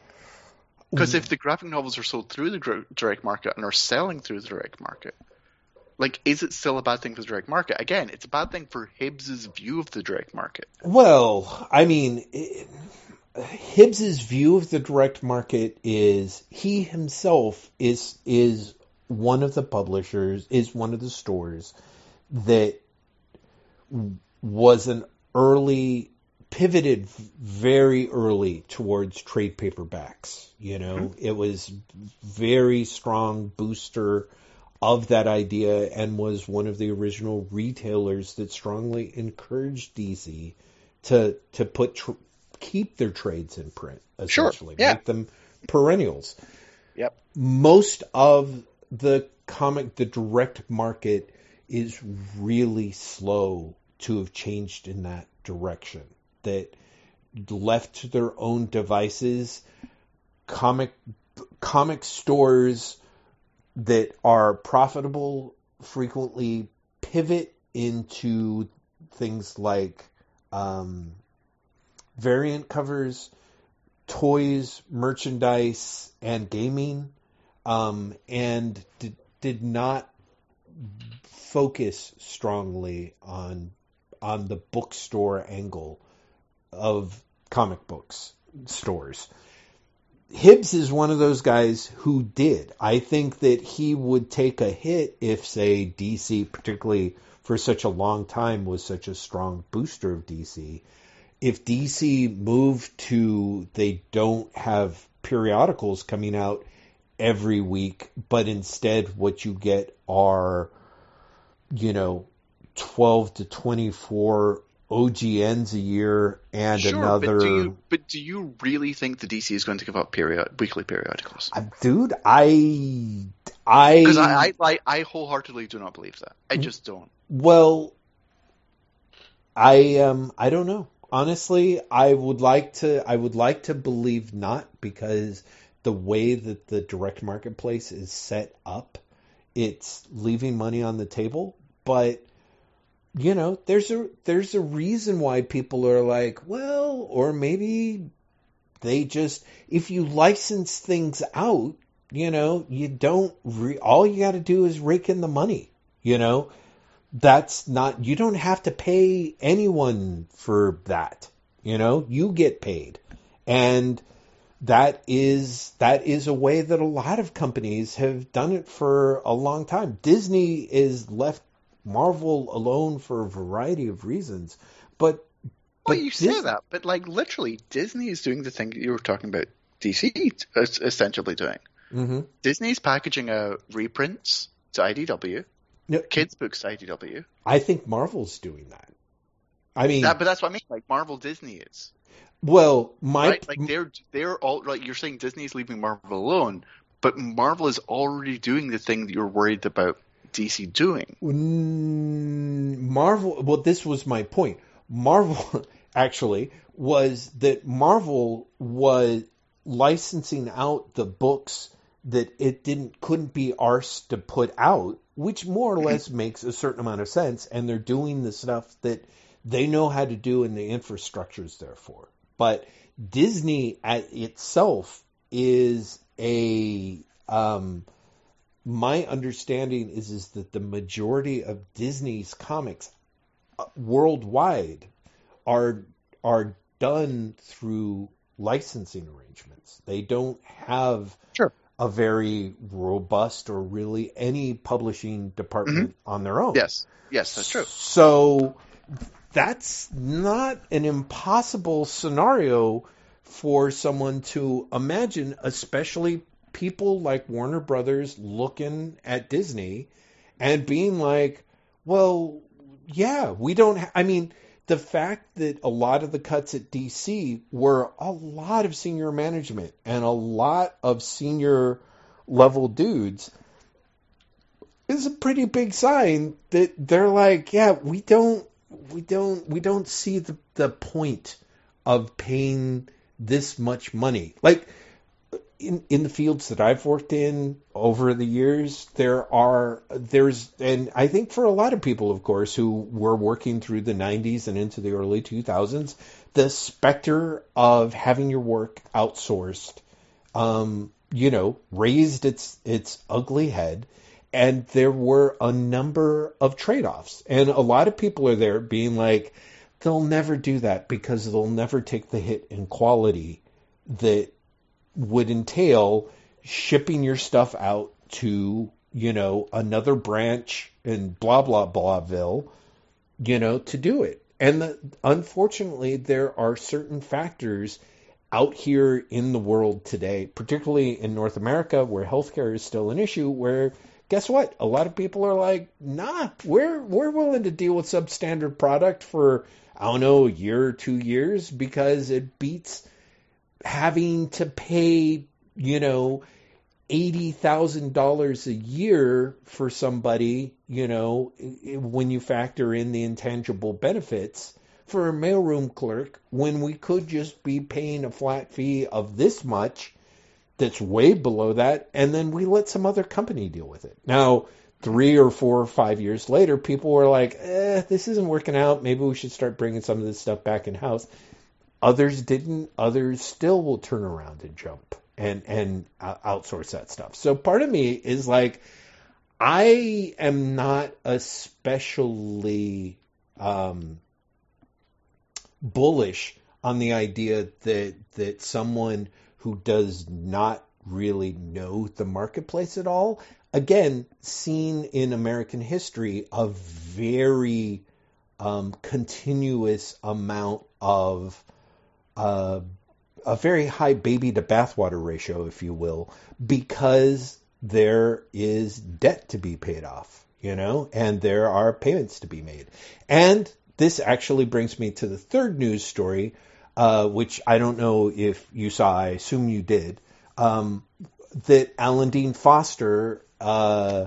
That's a thing. Is in it. So for those who listening to us who don't know, essentially Alan Dean Foster came forward to the Science Fiction Writers Association, who themselves eventually had to step forward and make a public statement, which is that Disney, having purchased Lucasfilm, purchased a whole bunch of all of the Lucasfilm assets, including things like Alan Dean Foster's novelizations of Star Wars and A Splinter in the Mind's Eye. Yes? It's not just Lucasfilm, it's also Fox, because he's explicitly talking about Alien as well. That's right.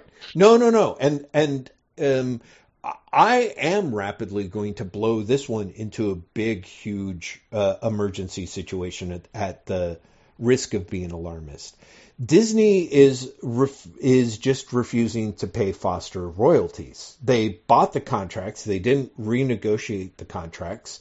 They are just essentially more or less saying something along the lines of, we bought the company's assets, not the company's liabilities. It is a version of what you and I were talking about earlier. Disney basically saying, like, look, you got a problem with it, sue me. Foster, of course, is like, hey, what the fuck? Went to the Science Fiction Writers Association, who basically were kind of like, yeah, guys, what the fuck? Like, Disney will not sit down with us. Disney will not in any way talk about this. Of course, Foster, when he approached Disney, Disney's very first step was like, we won't even talk to you until you sign an NDA. And Foster's like, I'm not signing one of those before we talk. That doesn't make any sense to me. So this is huge. This is basically Disney saying, like, I don't want to pay royalties. And at first it just seemed sort of churlish with the idea of it being Foster. But as you point out, it's Foster for his licensed novelizations, not just for Lucasfilms and Fox. But it is seriously worrying, and a huge chunk of money if Disney is basically floating this as test balloon for, hey, you know what? We're not going to pay royalties on things that we purchased that have contracts. Well, that's just it. Like Disney's entire argument is, we don't owe you money. Yeah. Like, this other company owed you money, but we bought that company, so that company, like, we didn't buy that company's debts. Yeah, which is ridiculous. So therefore, like, we owe you nothing. Yeah, yeah. That's really problematic. That's really troublesome. Exactly. It's like, that's very bad. Yeah, it is a 900-pound gorilla solution, basically, to the problem of paying Foster, and it puts a lot of things, because Disney purchased so much. You know, if you move from beyond Foster's novelization to essentially anybody that gets paid royalties for something that Disney purchased, considering they own Marvel, Lucasfilm, and fucking 20th Century Fox. Like, Disney owns so much now that this is a really fucking big deal. Yeah. It's Disney has Disney, not only that, Disney owns so much that it didn't originate. Yeah. If their entire argument is, we basically purchased the company. Yeah. That's so much. Right. That's Lucasfilm, that's Marvel, that's Fox, mm-hmm. that's Pixar. Mm-hmm. Mm-hmm. It's the Muppets, it's the Jim Henson Company. That's right. Yeah, and so what you are looking at, to me, feels like a test balloon for, and again, Disney, I mean, if AT&T is carrying 18 billion, I think Disney's carrying 12 billion in debt. And of course, one of its largest sources of income, the resorts, have not been treated well thanks to COVID. Well, yeah, have basically ceased earning money. Yeah. And bear in mind, Disney also said, didn't just hint, outright said, streaming content is our future. Yeah. Streaming content is our moneymaker from now on. It's our focus from now on. That's right.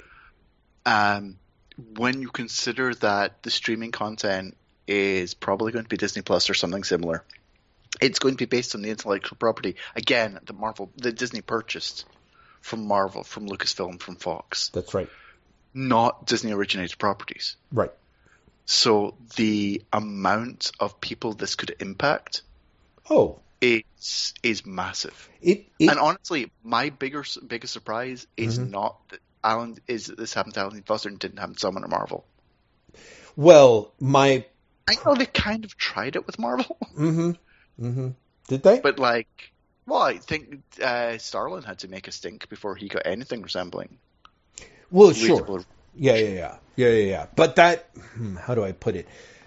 I feel like, that was Marvel way before. Disney and Marvel, there's other things. I personally think that this is, a test balloon because as you put it, Disney is looking at streaming. They have to pay, they're in a position to where they pay residuals, they pay royalties, they pay all sorts of things. They have to pay out for the content, to say nothing of, in theory, a huge amount of tracking and detailing and statements and everything that go out for all of those things that are in place. Disney, perhaps unsurprisingly, is like, wouldn't it be great if we never had to pay royalties, residuals, or licensing fees for all of these things that we purchased? Is essentially kind of, part of me is like, I know I'm an alarmist, but I would think that the Screenwriters Guild, the Directors Guild, and anyone who gets any kind of paycheck, in residuals or royalties, would be flipping the fuck out. This is a big deal, and it's something that feels like it could be, really, like, significantly big, significantly bad. Oh, I have a question, because I've not seen this part of it. Maybe you have. Mm-hmm. Have Disney said anything about this? I've not seen that. Yeah, I've seen Alan Dean Foster say something. Right. I've seen the Science Fiction Writers Association say something. That's right. I haven't seen any Disney comment. That I might have missed it. Right. But, like, have Disney said anything? Or have Disney just literally not said anything and just hoped, like, we can ignore this? As far as I know, they have not said anything, but I could be wrong on that front. I wish that I could say that I was well read, but this is just looking at a number of stories and being like, holy shit, this looks really bad, and not following the story as it develops. So, one thing that was really interesting to me about Foster's statement mm-hmm. is that he suggests this is recent. Because he says, hang on, let me look at it. When you purchased Lucasfilm, you acquired the rights to some books I wrote. Star Wars, the novelization of the very first film. Splinter of the Mind's Eye, the first sequel novel. You owe me royalties in these books. You stopped paying them, mm-hmm. which suggests you did at some point. Mm-hmm. When you purchased 20th Century Fox, you eventually acquired the rights to the other books I'd written. The novelization of Alien, Aliens, and Alien 3. You've never paid royalties on any of these, or even issued royalty statements for them. Yeah. Right? So it suggests that something changed. Mm-hmm. Mm-hmm. Right? Or mm-hmm. am I misreading that? No, I I think that is right. I think that is right. And that's what it sounds like. And I do I wonder, like, when that changed. Well, yeah. Honestly, because did it change? Like, has it changed because of COVID? Has it changed, like, post Fox purchase, which was last year? ? Right. Yeah, I think somewhere in there. I think maybe COVID might have accelerated at that timetable, but we'll see. Hopefully, that will at some point come out. But like I said, I think that this is. I think Foster and the SFWA are handling it right. I hope more people. Because my personal feeling is that Disney is trying to set a precedent, and once that precedent's in place, it can begin to accelerate it. And yeah, I mean, the thing is, if they get away with this, mm-hmm. for want of a better way of putting it, then there is a precedent, right? Right. If they get away with this, then they can say, well, no one complained that much, or this wasn't deemed to be illegal. Mm-hmm. Right. Exactly. Right. And that's the scary part, mm-hmm. right? Mm-hmm. That's the part where it's just, like, is this the part where they are trying to say, well, this was fine. Mm-hmm. When did this stop being fine? Because it was fine before. Mm-hmm. Exactly. This is a well-established business practice. It's commonly understood when you purchase this, that. And moving forward, it's just untenable to et cetera, et cetera. And hopefully anyone that's at all versed in the intellectual property is like, dudes, it's copyright. he owns the copyright. You are publishing this with the agreement that you pay them a certain amount of copies. Like, that's in the royalty statements and things. Like, it's not, these were written under specific frameworks. And those frameworks are being fought for, but had been fought for in the past. But each year, everyone gets a little wigglier. There was a lot of talk about Quibi. Is that how you pronounce it? Quibi? The short-lived, micro programming thing? Yeah. Right, exactly. Which was Jeffrey Katzenberg, who has been quite the major Hollywood player in the past, and people were pretty excited to run in and pelt him with eggs. But what I did not see, and hopefully you would know more of, because I just saw this in one tweet, which made me stop and think, was that Quibi, part of why it was set up was specifically to run short enough that they would not have to pay people royalties.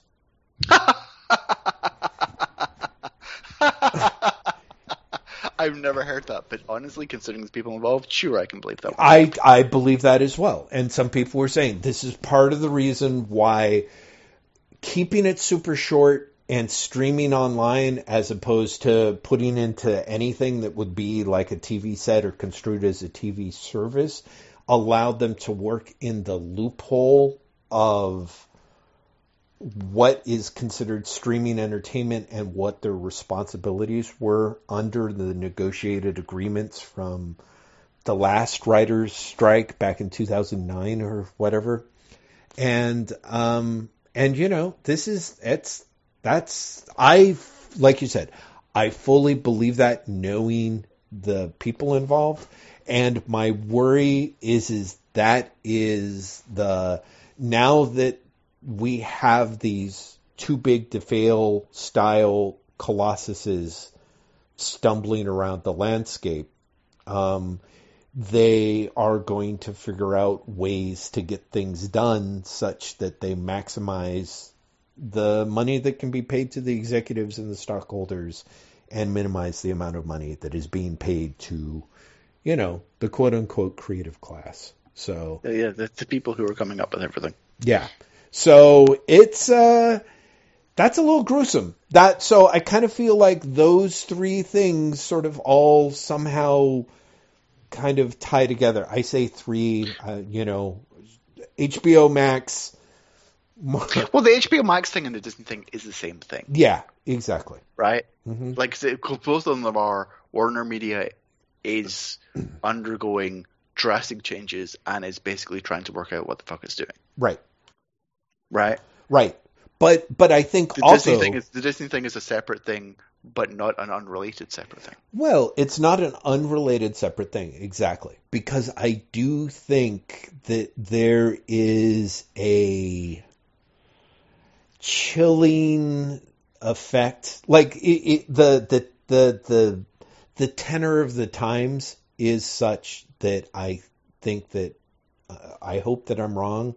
But is essentially the creatives being squeezed way beyond the already significant squeezes that they are under, with the idea that their rights will essentially pop out of the top of their skulls and be scooped up. Well, something that is, and I have literally zero insight into this, I've just heard rumors and I have no idea if it's true or not. Mm-hmm. But something that ties into both of these things and is, again, fiercely tied to the Warner Brothers thing, the Warner Media thing is, the rumors that DC's pay to creatives is going to drop next year. Mm-hmm. That literally the page rate is going to fall. Right. Which, on the one hand, wouldn't be the biggest surprise. Right. Warner Media is quite clearly cutting costs and has cut loose, a lot of the internal structure of DC. Yeah. If you look at the 2 rounds of layoffs, they've lost a shit ton of editorial. Oh, yeah. They've lost pretty much the entire marketing department. Yeah. There are multiple execs that are gone. Like, one of the things that I can't. Did we talk about Marie Jammins getting made editor-in-chief in the last? Wait, what? Or was that? Did we talk about that after we recorded Drunk? I actually can't remember. I can't remember because of the timing. I feel like we talked about it sort of super briefly, even if it was just between the two of us. But so Marie's announced as EIC, like proper, not acting anymore, full on permanent EIC. Right. And everyone's like, "This is great." And the next fucking day. Layoffs happen, and Michelle Wells, who was sharing temporary EIC duties with her, is laid off. Yes. Yeah. Which is right. brutal. And Michelle Wells is the person who was basically behind the YA graphic novels. Yeah. So that's not a small person to lose. No. And I don't think this means that DC is dropping a focus on YA graphic novels. It's been successful for them. I think they're going to keep going. But the fact that the person who basically was running that is gone speaks to Warner Media and DC desperately trying to tighten its belt. Yeah. And so the idea that they're going to drop page rate kind of only makes sense in that frame of mind. Right. Because it's not like they're going to lose editors, lose their sales department, and then go, but we're going to up pay for creatives. That's just not the way that it fucking works. It would be great if it was, but it's not. But I think that ties into what we're talking about as well. And bear in mind, like, DC has the highest page rate in comics. Unless you're like, a very big name at Marvel. Right. But like on average to average, Marvel pays less than DC. Right. And Marvel's definitely not going to up its page rates. I mean, that's the problem, is all this stuff is just happening in it's such a garbage year for, like, the industry is going to be heavily shaken up anyway. So these steps happening in tandem with that, it'll be interesting, especially because I feel like both DC and Marvel, I mean, it's not fair for me to say this. I don't pay attention, but I don't really also have any sense of what's happening with them arguably past January or February, and that's only by virtue of doing the podcast with you and therefore knowing about, future tense at DC. No idea what the fuck's going on at Marvel. So King in Black, I guess. Marvel is, and also, like, presumably the Mephisto crossover. Right? That seems to be a crossover, like, spinning out the Avengers. That would feel to be like a future thing. But I keep feeling that there's another shoe to drop at Marvel. Just because, again, Marvel laid off their publisher a month ago. Yeah, like, that's really pretty quiet. amazing. Yeah. But Marvel laid off their publisher a month ago after him being on furlough since March. They laid off a bunch of people. And again, really quietly, DC's layoffs have been remarkably loud. Right? Marvel's layoffs, no one fucking reported on them. Yeah. And I think that suggests, Marvel's better at doing this, quote unquote, but also I think that while we're watching DC, what is a neutral way of saying this? Realign. Yeah, right. Very publicly. I think Marvel is either about to do it or is doing it. Right. Completely in the dark. Right. Well, I mean, which is not a surprise. Marvel has gone to great lengths to leash press coverage, particularly in the comics realm. I mean, there was so much shadowy stuff about C.B. Sapolsky taking over, as editor-in-chief, while still not leaving, while not being in New York for 6 months, and any very understandable questions of, well, how does that work? Were just, ignored. Well, I mean, but also, Marvel, the difference between Marvel and DC is Marvel seems to be ramping production up really like high. Mm-hmm. I get a lot of PR emails from Marvel, but like, did you see that Marvel announced? I think it's called Avengers Mech Fight or something this week. Avengers Mech Strike. Wow, no.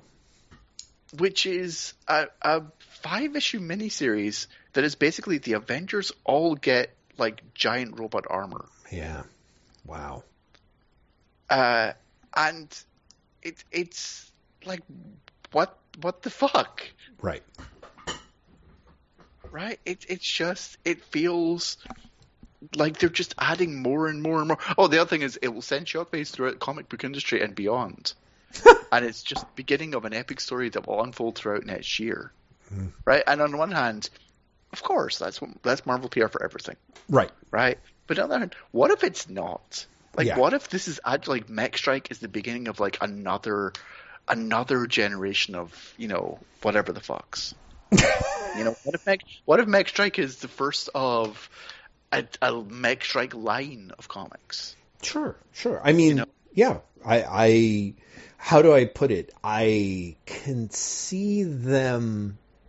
I mean, to me, I'm like, sure, that makes a ton of sense for me, because I feel that a lot of, again, a CB Cebulski led Marvel has a lot of choices that seem odd if you're not looking at international markets. You know what I mean? But for me, well, sure. Like think about what's it called, Arrow and Swordmaster comics. Right. Think about Ultraman. Suddenly, the Ultraman license being at Marvel. Think about all of a sudden you've got Marvel characters like being put in giant, robots. But it quote unquote matters. I feel like that seems like there's a lot of Marvel's trying to figure out ways to package stuff that they can sell internationally that is being underwritten domestically. Yeah, and also it's worth bearing in mind that you look at Disney Plus and you look at the Dan Slott thing we were talking about before. Marvel's looking to become more than comics. Yeah. Marvel's looking to become a lifestyle brand. Much has been made about the fact that we've not had new Marvel Studios content in 2020. It's the first year since 2009 that's true. Right. But we have a new Marvel content on Disney Plus, and it's all been reality shows. Mm-hmm. It's been reality shows based around the Marvel, the Marvel brand. And Marvel's is doing like, I've got to find this email. Marvel this week, one of the PR things is its new audio series with Sirius XM. Yeah, right. And one of them, I swear to shit, Jeff, is called Marvel Method, and it says the ultimate remix of Marvel fandom. Marvel Method is an exclusive weekly podcast where actor and rapper Method Man interviews celebrity guests about life and all things fandom. Yeah. Right? Marvel is trying to make itself into a lifestyle brand. So it's not just that Marvel is trying to repackage its comics for all markets. Marvel is trying to expand desperately into more than just comics. Well, yeah, sure. I mean, Method, Jeff. No, I know, but okay. I know you're going to be tuning in. I know you will. Of course I will. I want to say, and I could entirely be wrong, but to me, there might be something where there's a lot of ways that it breaks down. It would not. Part of me is curious to what extent Marvel Studios was like, yes, we're bringing WandaVision, we're bringing all this other stuff, and it's going to be high-end prestige stuff. It's going to take a year for us to launch. All of the rest of Marvel's stuff basically seems like the stuff that DC was doing on DC Universe.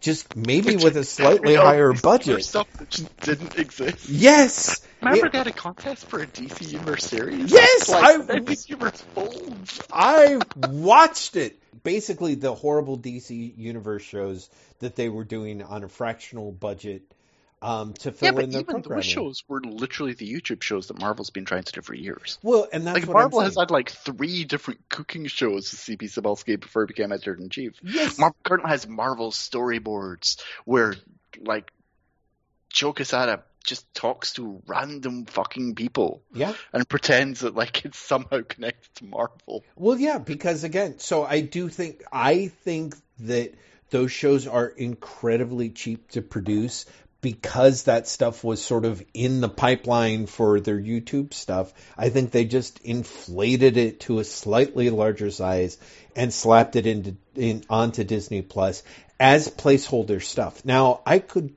totally be wrong, and they are trying to.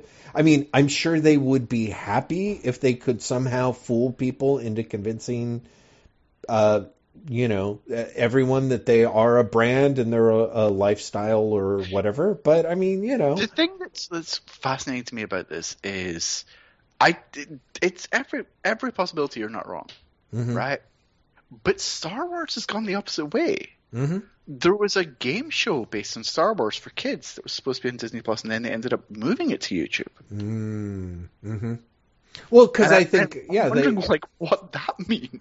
Well, so my theory is that they of course had they had a huge hit with The Mandalorian, but I personally think that once the Marvel Studio prestige shows are there and Disney Plus can talk about Marvel like Marvel's there in a way that's not entirely deceptive, then it's probably going to mostly disappear. The reality-based stuff. But I could be totally wrong. What happens to WandaVision and to the seemingly perpetually delayed Falcon and Winter Soldier and whatever the other shows are. Right. She-Hulk, Ms. Marvel and everything. The potential, no one wants to seem to admit this, but the potential for those shows to be closer to, like the Netflix Marvel shows or heaven forbid, Agents of S.H.I.E.L.D. or Inhumans is there. Mm-hmm. Oh, absolutely. Absolutely. And I think on the one hand, there's a variety of reasons why it may or may not be that way. I really do think that there is a lot that is being done differently to avoid that from happening, which is potentially a good thing. But yeah, well, it could just all be a huge shit show. I think that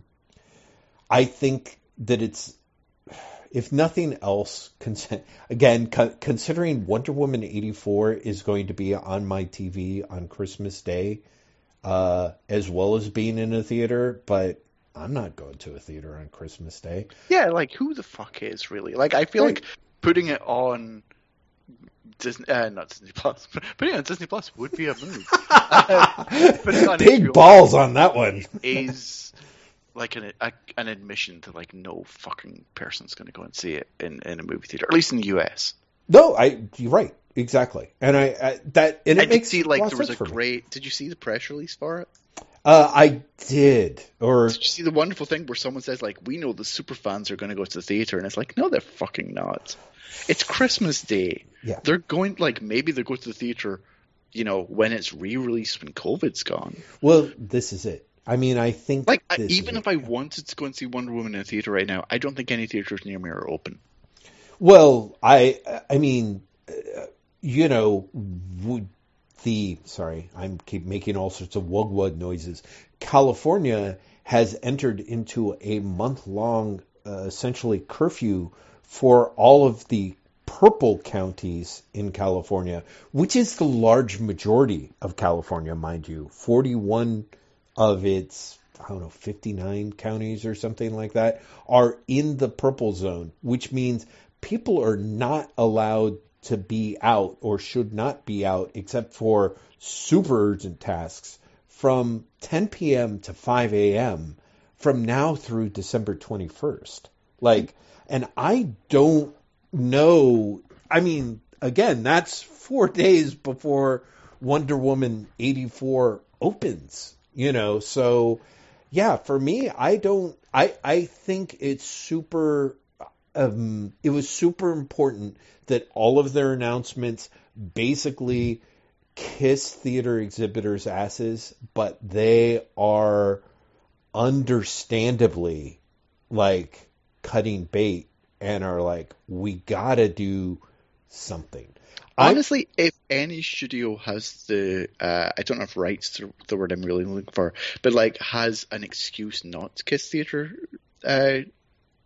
owners' asses, it's Warner Brothers, who kind of pissed Tenet away this summer by being like, oh, no, we're definitely putting it in theaters. Everyone's going to go and see the new Christopher Nolan film, and then no fucking person did. Right, absolutely. Well, and supposedly that had a lot to do with Nolan more or less demanding that, and I don't think they wanted to do it. But yeah, I think they learned from that, and I think everyone's kind of aware, like, movies sort of have a little bit of a sell-by date. Like, I don't think that I think for myself, I don't know. I myself, there's no way I'm going to get into those theaters. And honestly, I'm not necessarily sure if, I mean, I don't know, Graham. I think I've mentioned this before. I really don't know how much I will want to go back to the movie theaters when COVID ends. You know? Well, I mean, give it some time, and sure.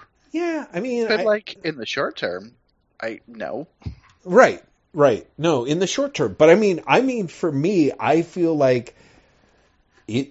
But again, that's just me. I am aware that being old and cranky and just being really tired with the way that people behave in public, I think that the last couple of months. Like, it will probably be a miracle if I'm not an agoraphobe once COVID is over and Edie more or less has to, like, wrap chain around my ankles, tie that to the car and back out and drag me screaming out of the house. But, lovely imagery aside, I just don't see myself being like, I want to go into a movie theater around people.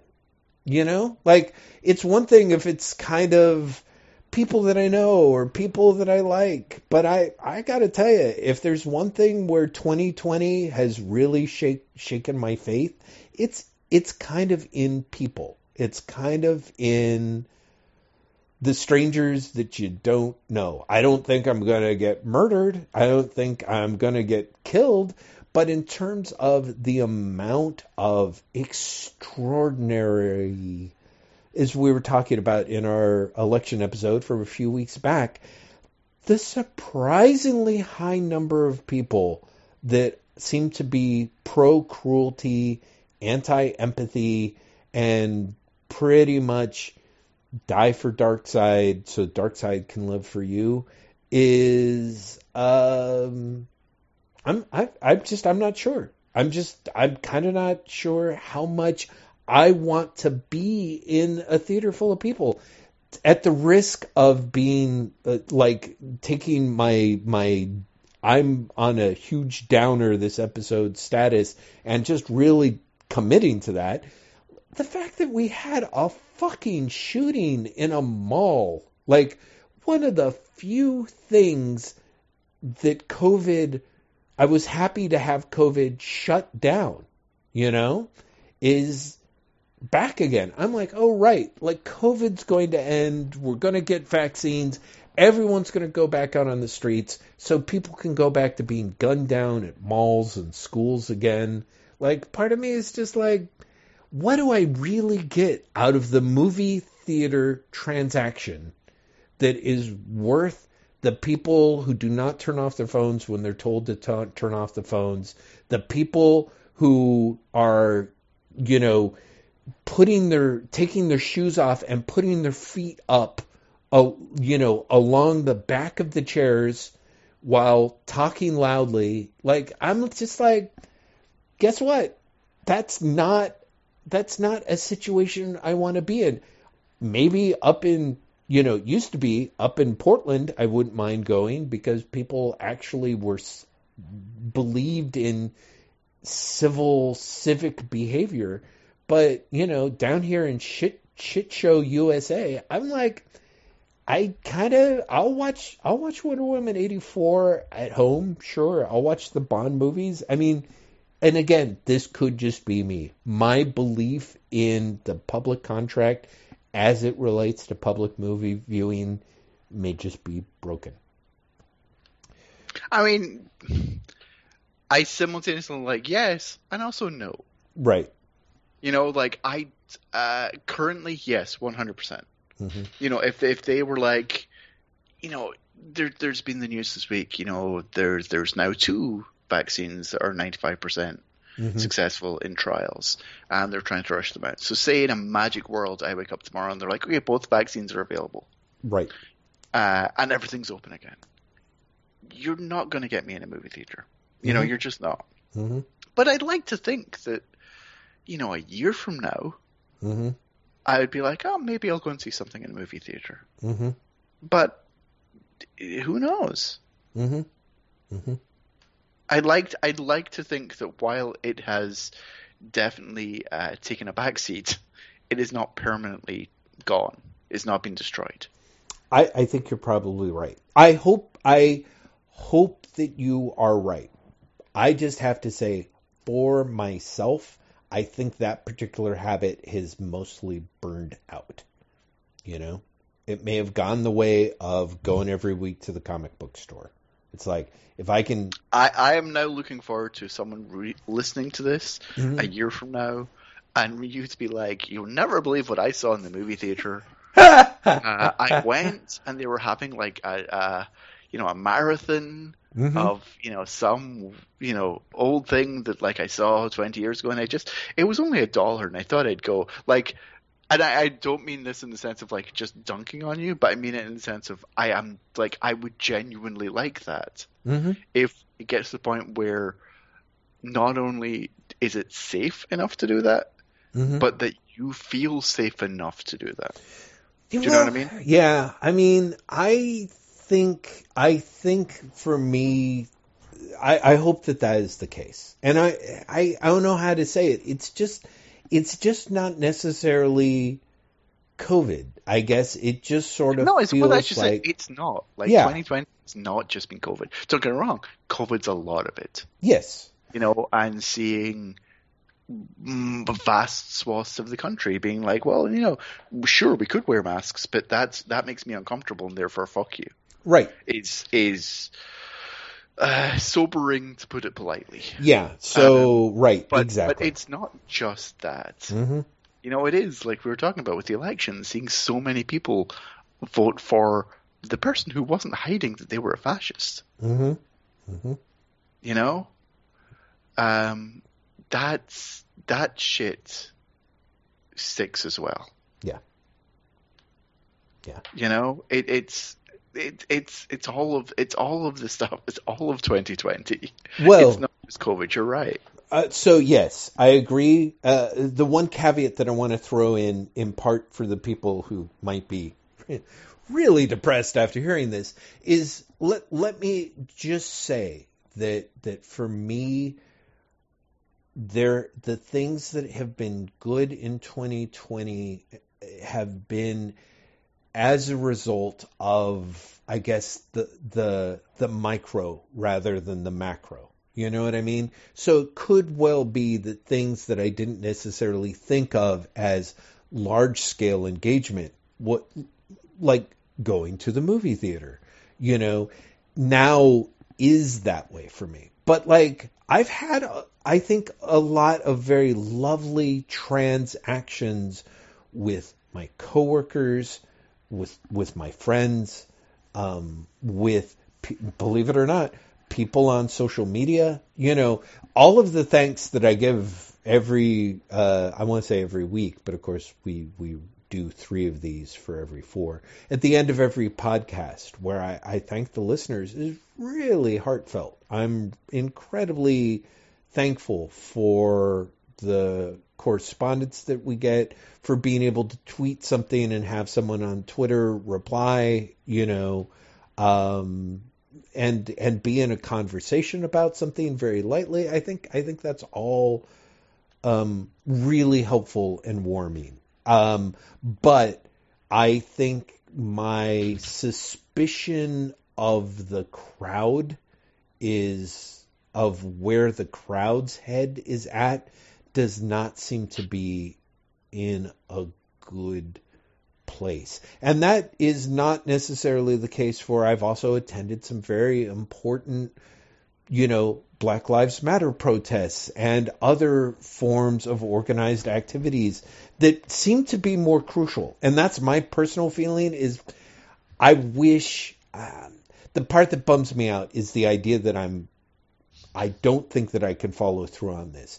But if I spent the amount of time involved in social work, in moving things that I believe in forward politically, rather than voting with my dollars for a franchise, I think that would be better for me and probably for the world. Yeah. So maybe I'll do that. I think probably what it will be is instead 6 months from now on the third Saturday of the month, I'll be like, oh, Graham, why did I read all of Brian Bendis' Superman? I knew it was going to annoy me. Why? Why did I do this? Graham, did you know Three Jokers is on Hoopla? Yes, I saw that. And I was like, that's so fast. That's creepy fast. That was like weeks after the final issue. Yeah. And I mean, part of me was like, when they rushed to trade, part of me was like, okay, they're not going to, they want this in trade. I think while it still has heat and people are confused and had heard about the first issue, but hadn't looked up the third issue, and they can sell some copies before and for the holidays. That makes a lot of sense to me. The idea of it then being available on Hoopla just strikes me as really weirdly. I think that it's literally DC's trying to release trades faster. And this is a massive hit, so... Yeah, but there are some trades that they have released, I thought, that took their time ending up on Hoopla. Sure. You know what I mean? No. Normally, if it's a big title, it's going to end up on there within a week of release. Okay, maybe it's just the smaller stuff where they drag their feet out. And even then, dragging their feet out is maybe 2 weeks. Well, yeah, exactly. It's I don't know if there's anything that has shown up that hasn't been there within a month anyway. But it's weird. That's also I saw weird. That, and I was like, that seems crazy because the joke was always that Marvel rush releases their trades and DC, could take anywhere between 6 months to a year. Right. And then not for Three Jokers. Yeah. And that to me is a huge sign that DC does not give a shit about what retailers think. Let's put it that way. I think, it'd be really tempting to say... Aside from the retailers who were selling the book, Jeff. Well, no, I don't even think then, Graham. I mean, honestly, because again, that's that whole idea of people who bought tons and tons of Three Jokers were kind of like, okay, now you got to give us 6 months to sell all these copies because we bought a shit ton of these issues in part, because there's multiple covers and things, and it's going to take a while for us to sell them. And DC's going to be like, nope. But again, if it's a trade release, it's been solicited through the book trade, and so the fact that if there was going to be a book release at that point has been known since before the issues were solicited. Well, that's true. I guess that is true. So it's not like any of this was a secret. They didn't rush to release this book. Yeah. That's right. Okay. That's a good point. And I assume that the retailers either didn't mind or didn't put up enough of a stink. But yeah. No, I just remember, as you know, there was DC's around the New 52 were making noises like they weren't going to trade release for 12 months or something like that, or something that was way too long. Yeah. It was close to it was 6 months or a year at least. Yeah. That it was a long time because people were complaining. Yes, absolutely. Yeah, and now you have 2 weeks, which honestly is just crazy. Yeah, that is it's really what? Head spinningly fast. So, yeah. For those people who have not read Three Jokers and have access to Hoopla, here's your chance to be disappointed. Yeah. Be disappointed like Jeff was. Man, I tell you, that first issue. You were, Jeff. I was. That first issue. I like that first issue. It was good trash. It was good trash. By the third issue, it was dull trash. Boy. Oof. Jeff, we've been talking for like 2.5 hours, and so I feel like we've got to wrap up. And it's sad because I wanted to have an argument with you about Bendis' Legion of Superheroes, which I read as part of my comfort reading thing. Oh, great. And I really liked. And I think does the thing that you like about Aaron's Avengers in a way that I find appetizing. Really? I also think, and I tweeted this out, it's the most Gilmore Girls thing that Bendis has ever written. And someone said, you mean in terms of dialogue? And I didn't. I mean in terms of it's a comic that it doesn't have 3-act structure for stories. It has distractions for stories. We're doing this thing. We got distracted. Now we're doing this thing. We're doing this thing. Now we're getting distracted and doing this thing. But if you read them as a whole, the distractions are logical. Mm-hmm. And if, like me, you reread like the first 10 issues, there is a resolution. You just have to wait a hell of a long time for it. Mm-hmm. And then it settles into what I recognize as basically like the Claremont X-Men formula. You know, you have long-running storylines, and then they end, and you have like your breather issue, right, where people talk about feelings. Right. Yeah, yeah. I'm glad, and you're right. I'm sort of sorry we're going to miss that. I'm sorry that I keep promising to talk about Abe's comics and keep not doing it. People, for those of you who want a very 2020 take on, who want a view of 2020 that was written by Abe in 2019 that feels like stumbling across 3 first issues, like from a comics line that you never got a chance to see their full product, I suppose. I totally recommend picking up those 3 issues of Gangland All-Stars. It's only available digitally. Currently, you can get them on Gumroad. I will talk about that at length. Graham, I don't think you've read them, have you? You have not. No, I have. Oh, you have. Someday I would like to talk with you about them. And I will reread Legion of Superheroes so we can talk about that, but here's too. the thing, like, part of me is like, you don't need to, because you read the first trade, like, 2 weeks ago, 3 weeks ago, yeah. and it didn't work for you. It did, yeah. That's fine. Mm-hmm. Do you know what I mean? Like, I think I like it, A, because I'm a sucker for Legion.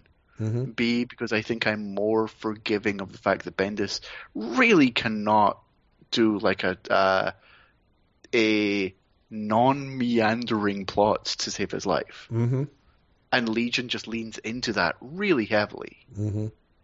But also, it feels like it's doing that in a way that Aaron's Avengers is doing that and disappointing me, whereas Legion feels like it's doing that and not disappointing me. Mm. And I know that like you like Aaron's Avengers, so it could literally just be we have different tastes in that particular trope. Well, right, or as you being more of a DC fanboy, me being more of a Marvel fanboy, the things that annoy the other delight the other. You know, like it could be like there were things like where, I don't know, they end up on Planet Gotham and all of a sudden there's some point where like Bendis like just sort of, you know, drops a double page spread. I almost said drops a deuce, which I think would have been an amazing term to use for a Bendis double page spread of people talking about how important the 21st century is and like anything that happens there will affect the rest of the ripples in time.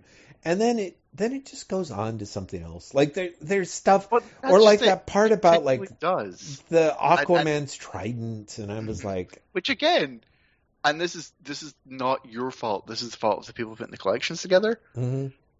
Get some payoff in like issue 9. What I think even Aquaman's trident does get a payoff at the end of this arc.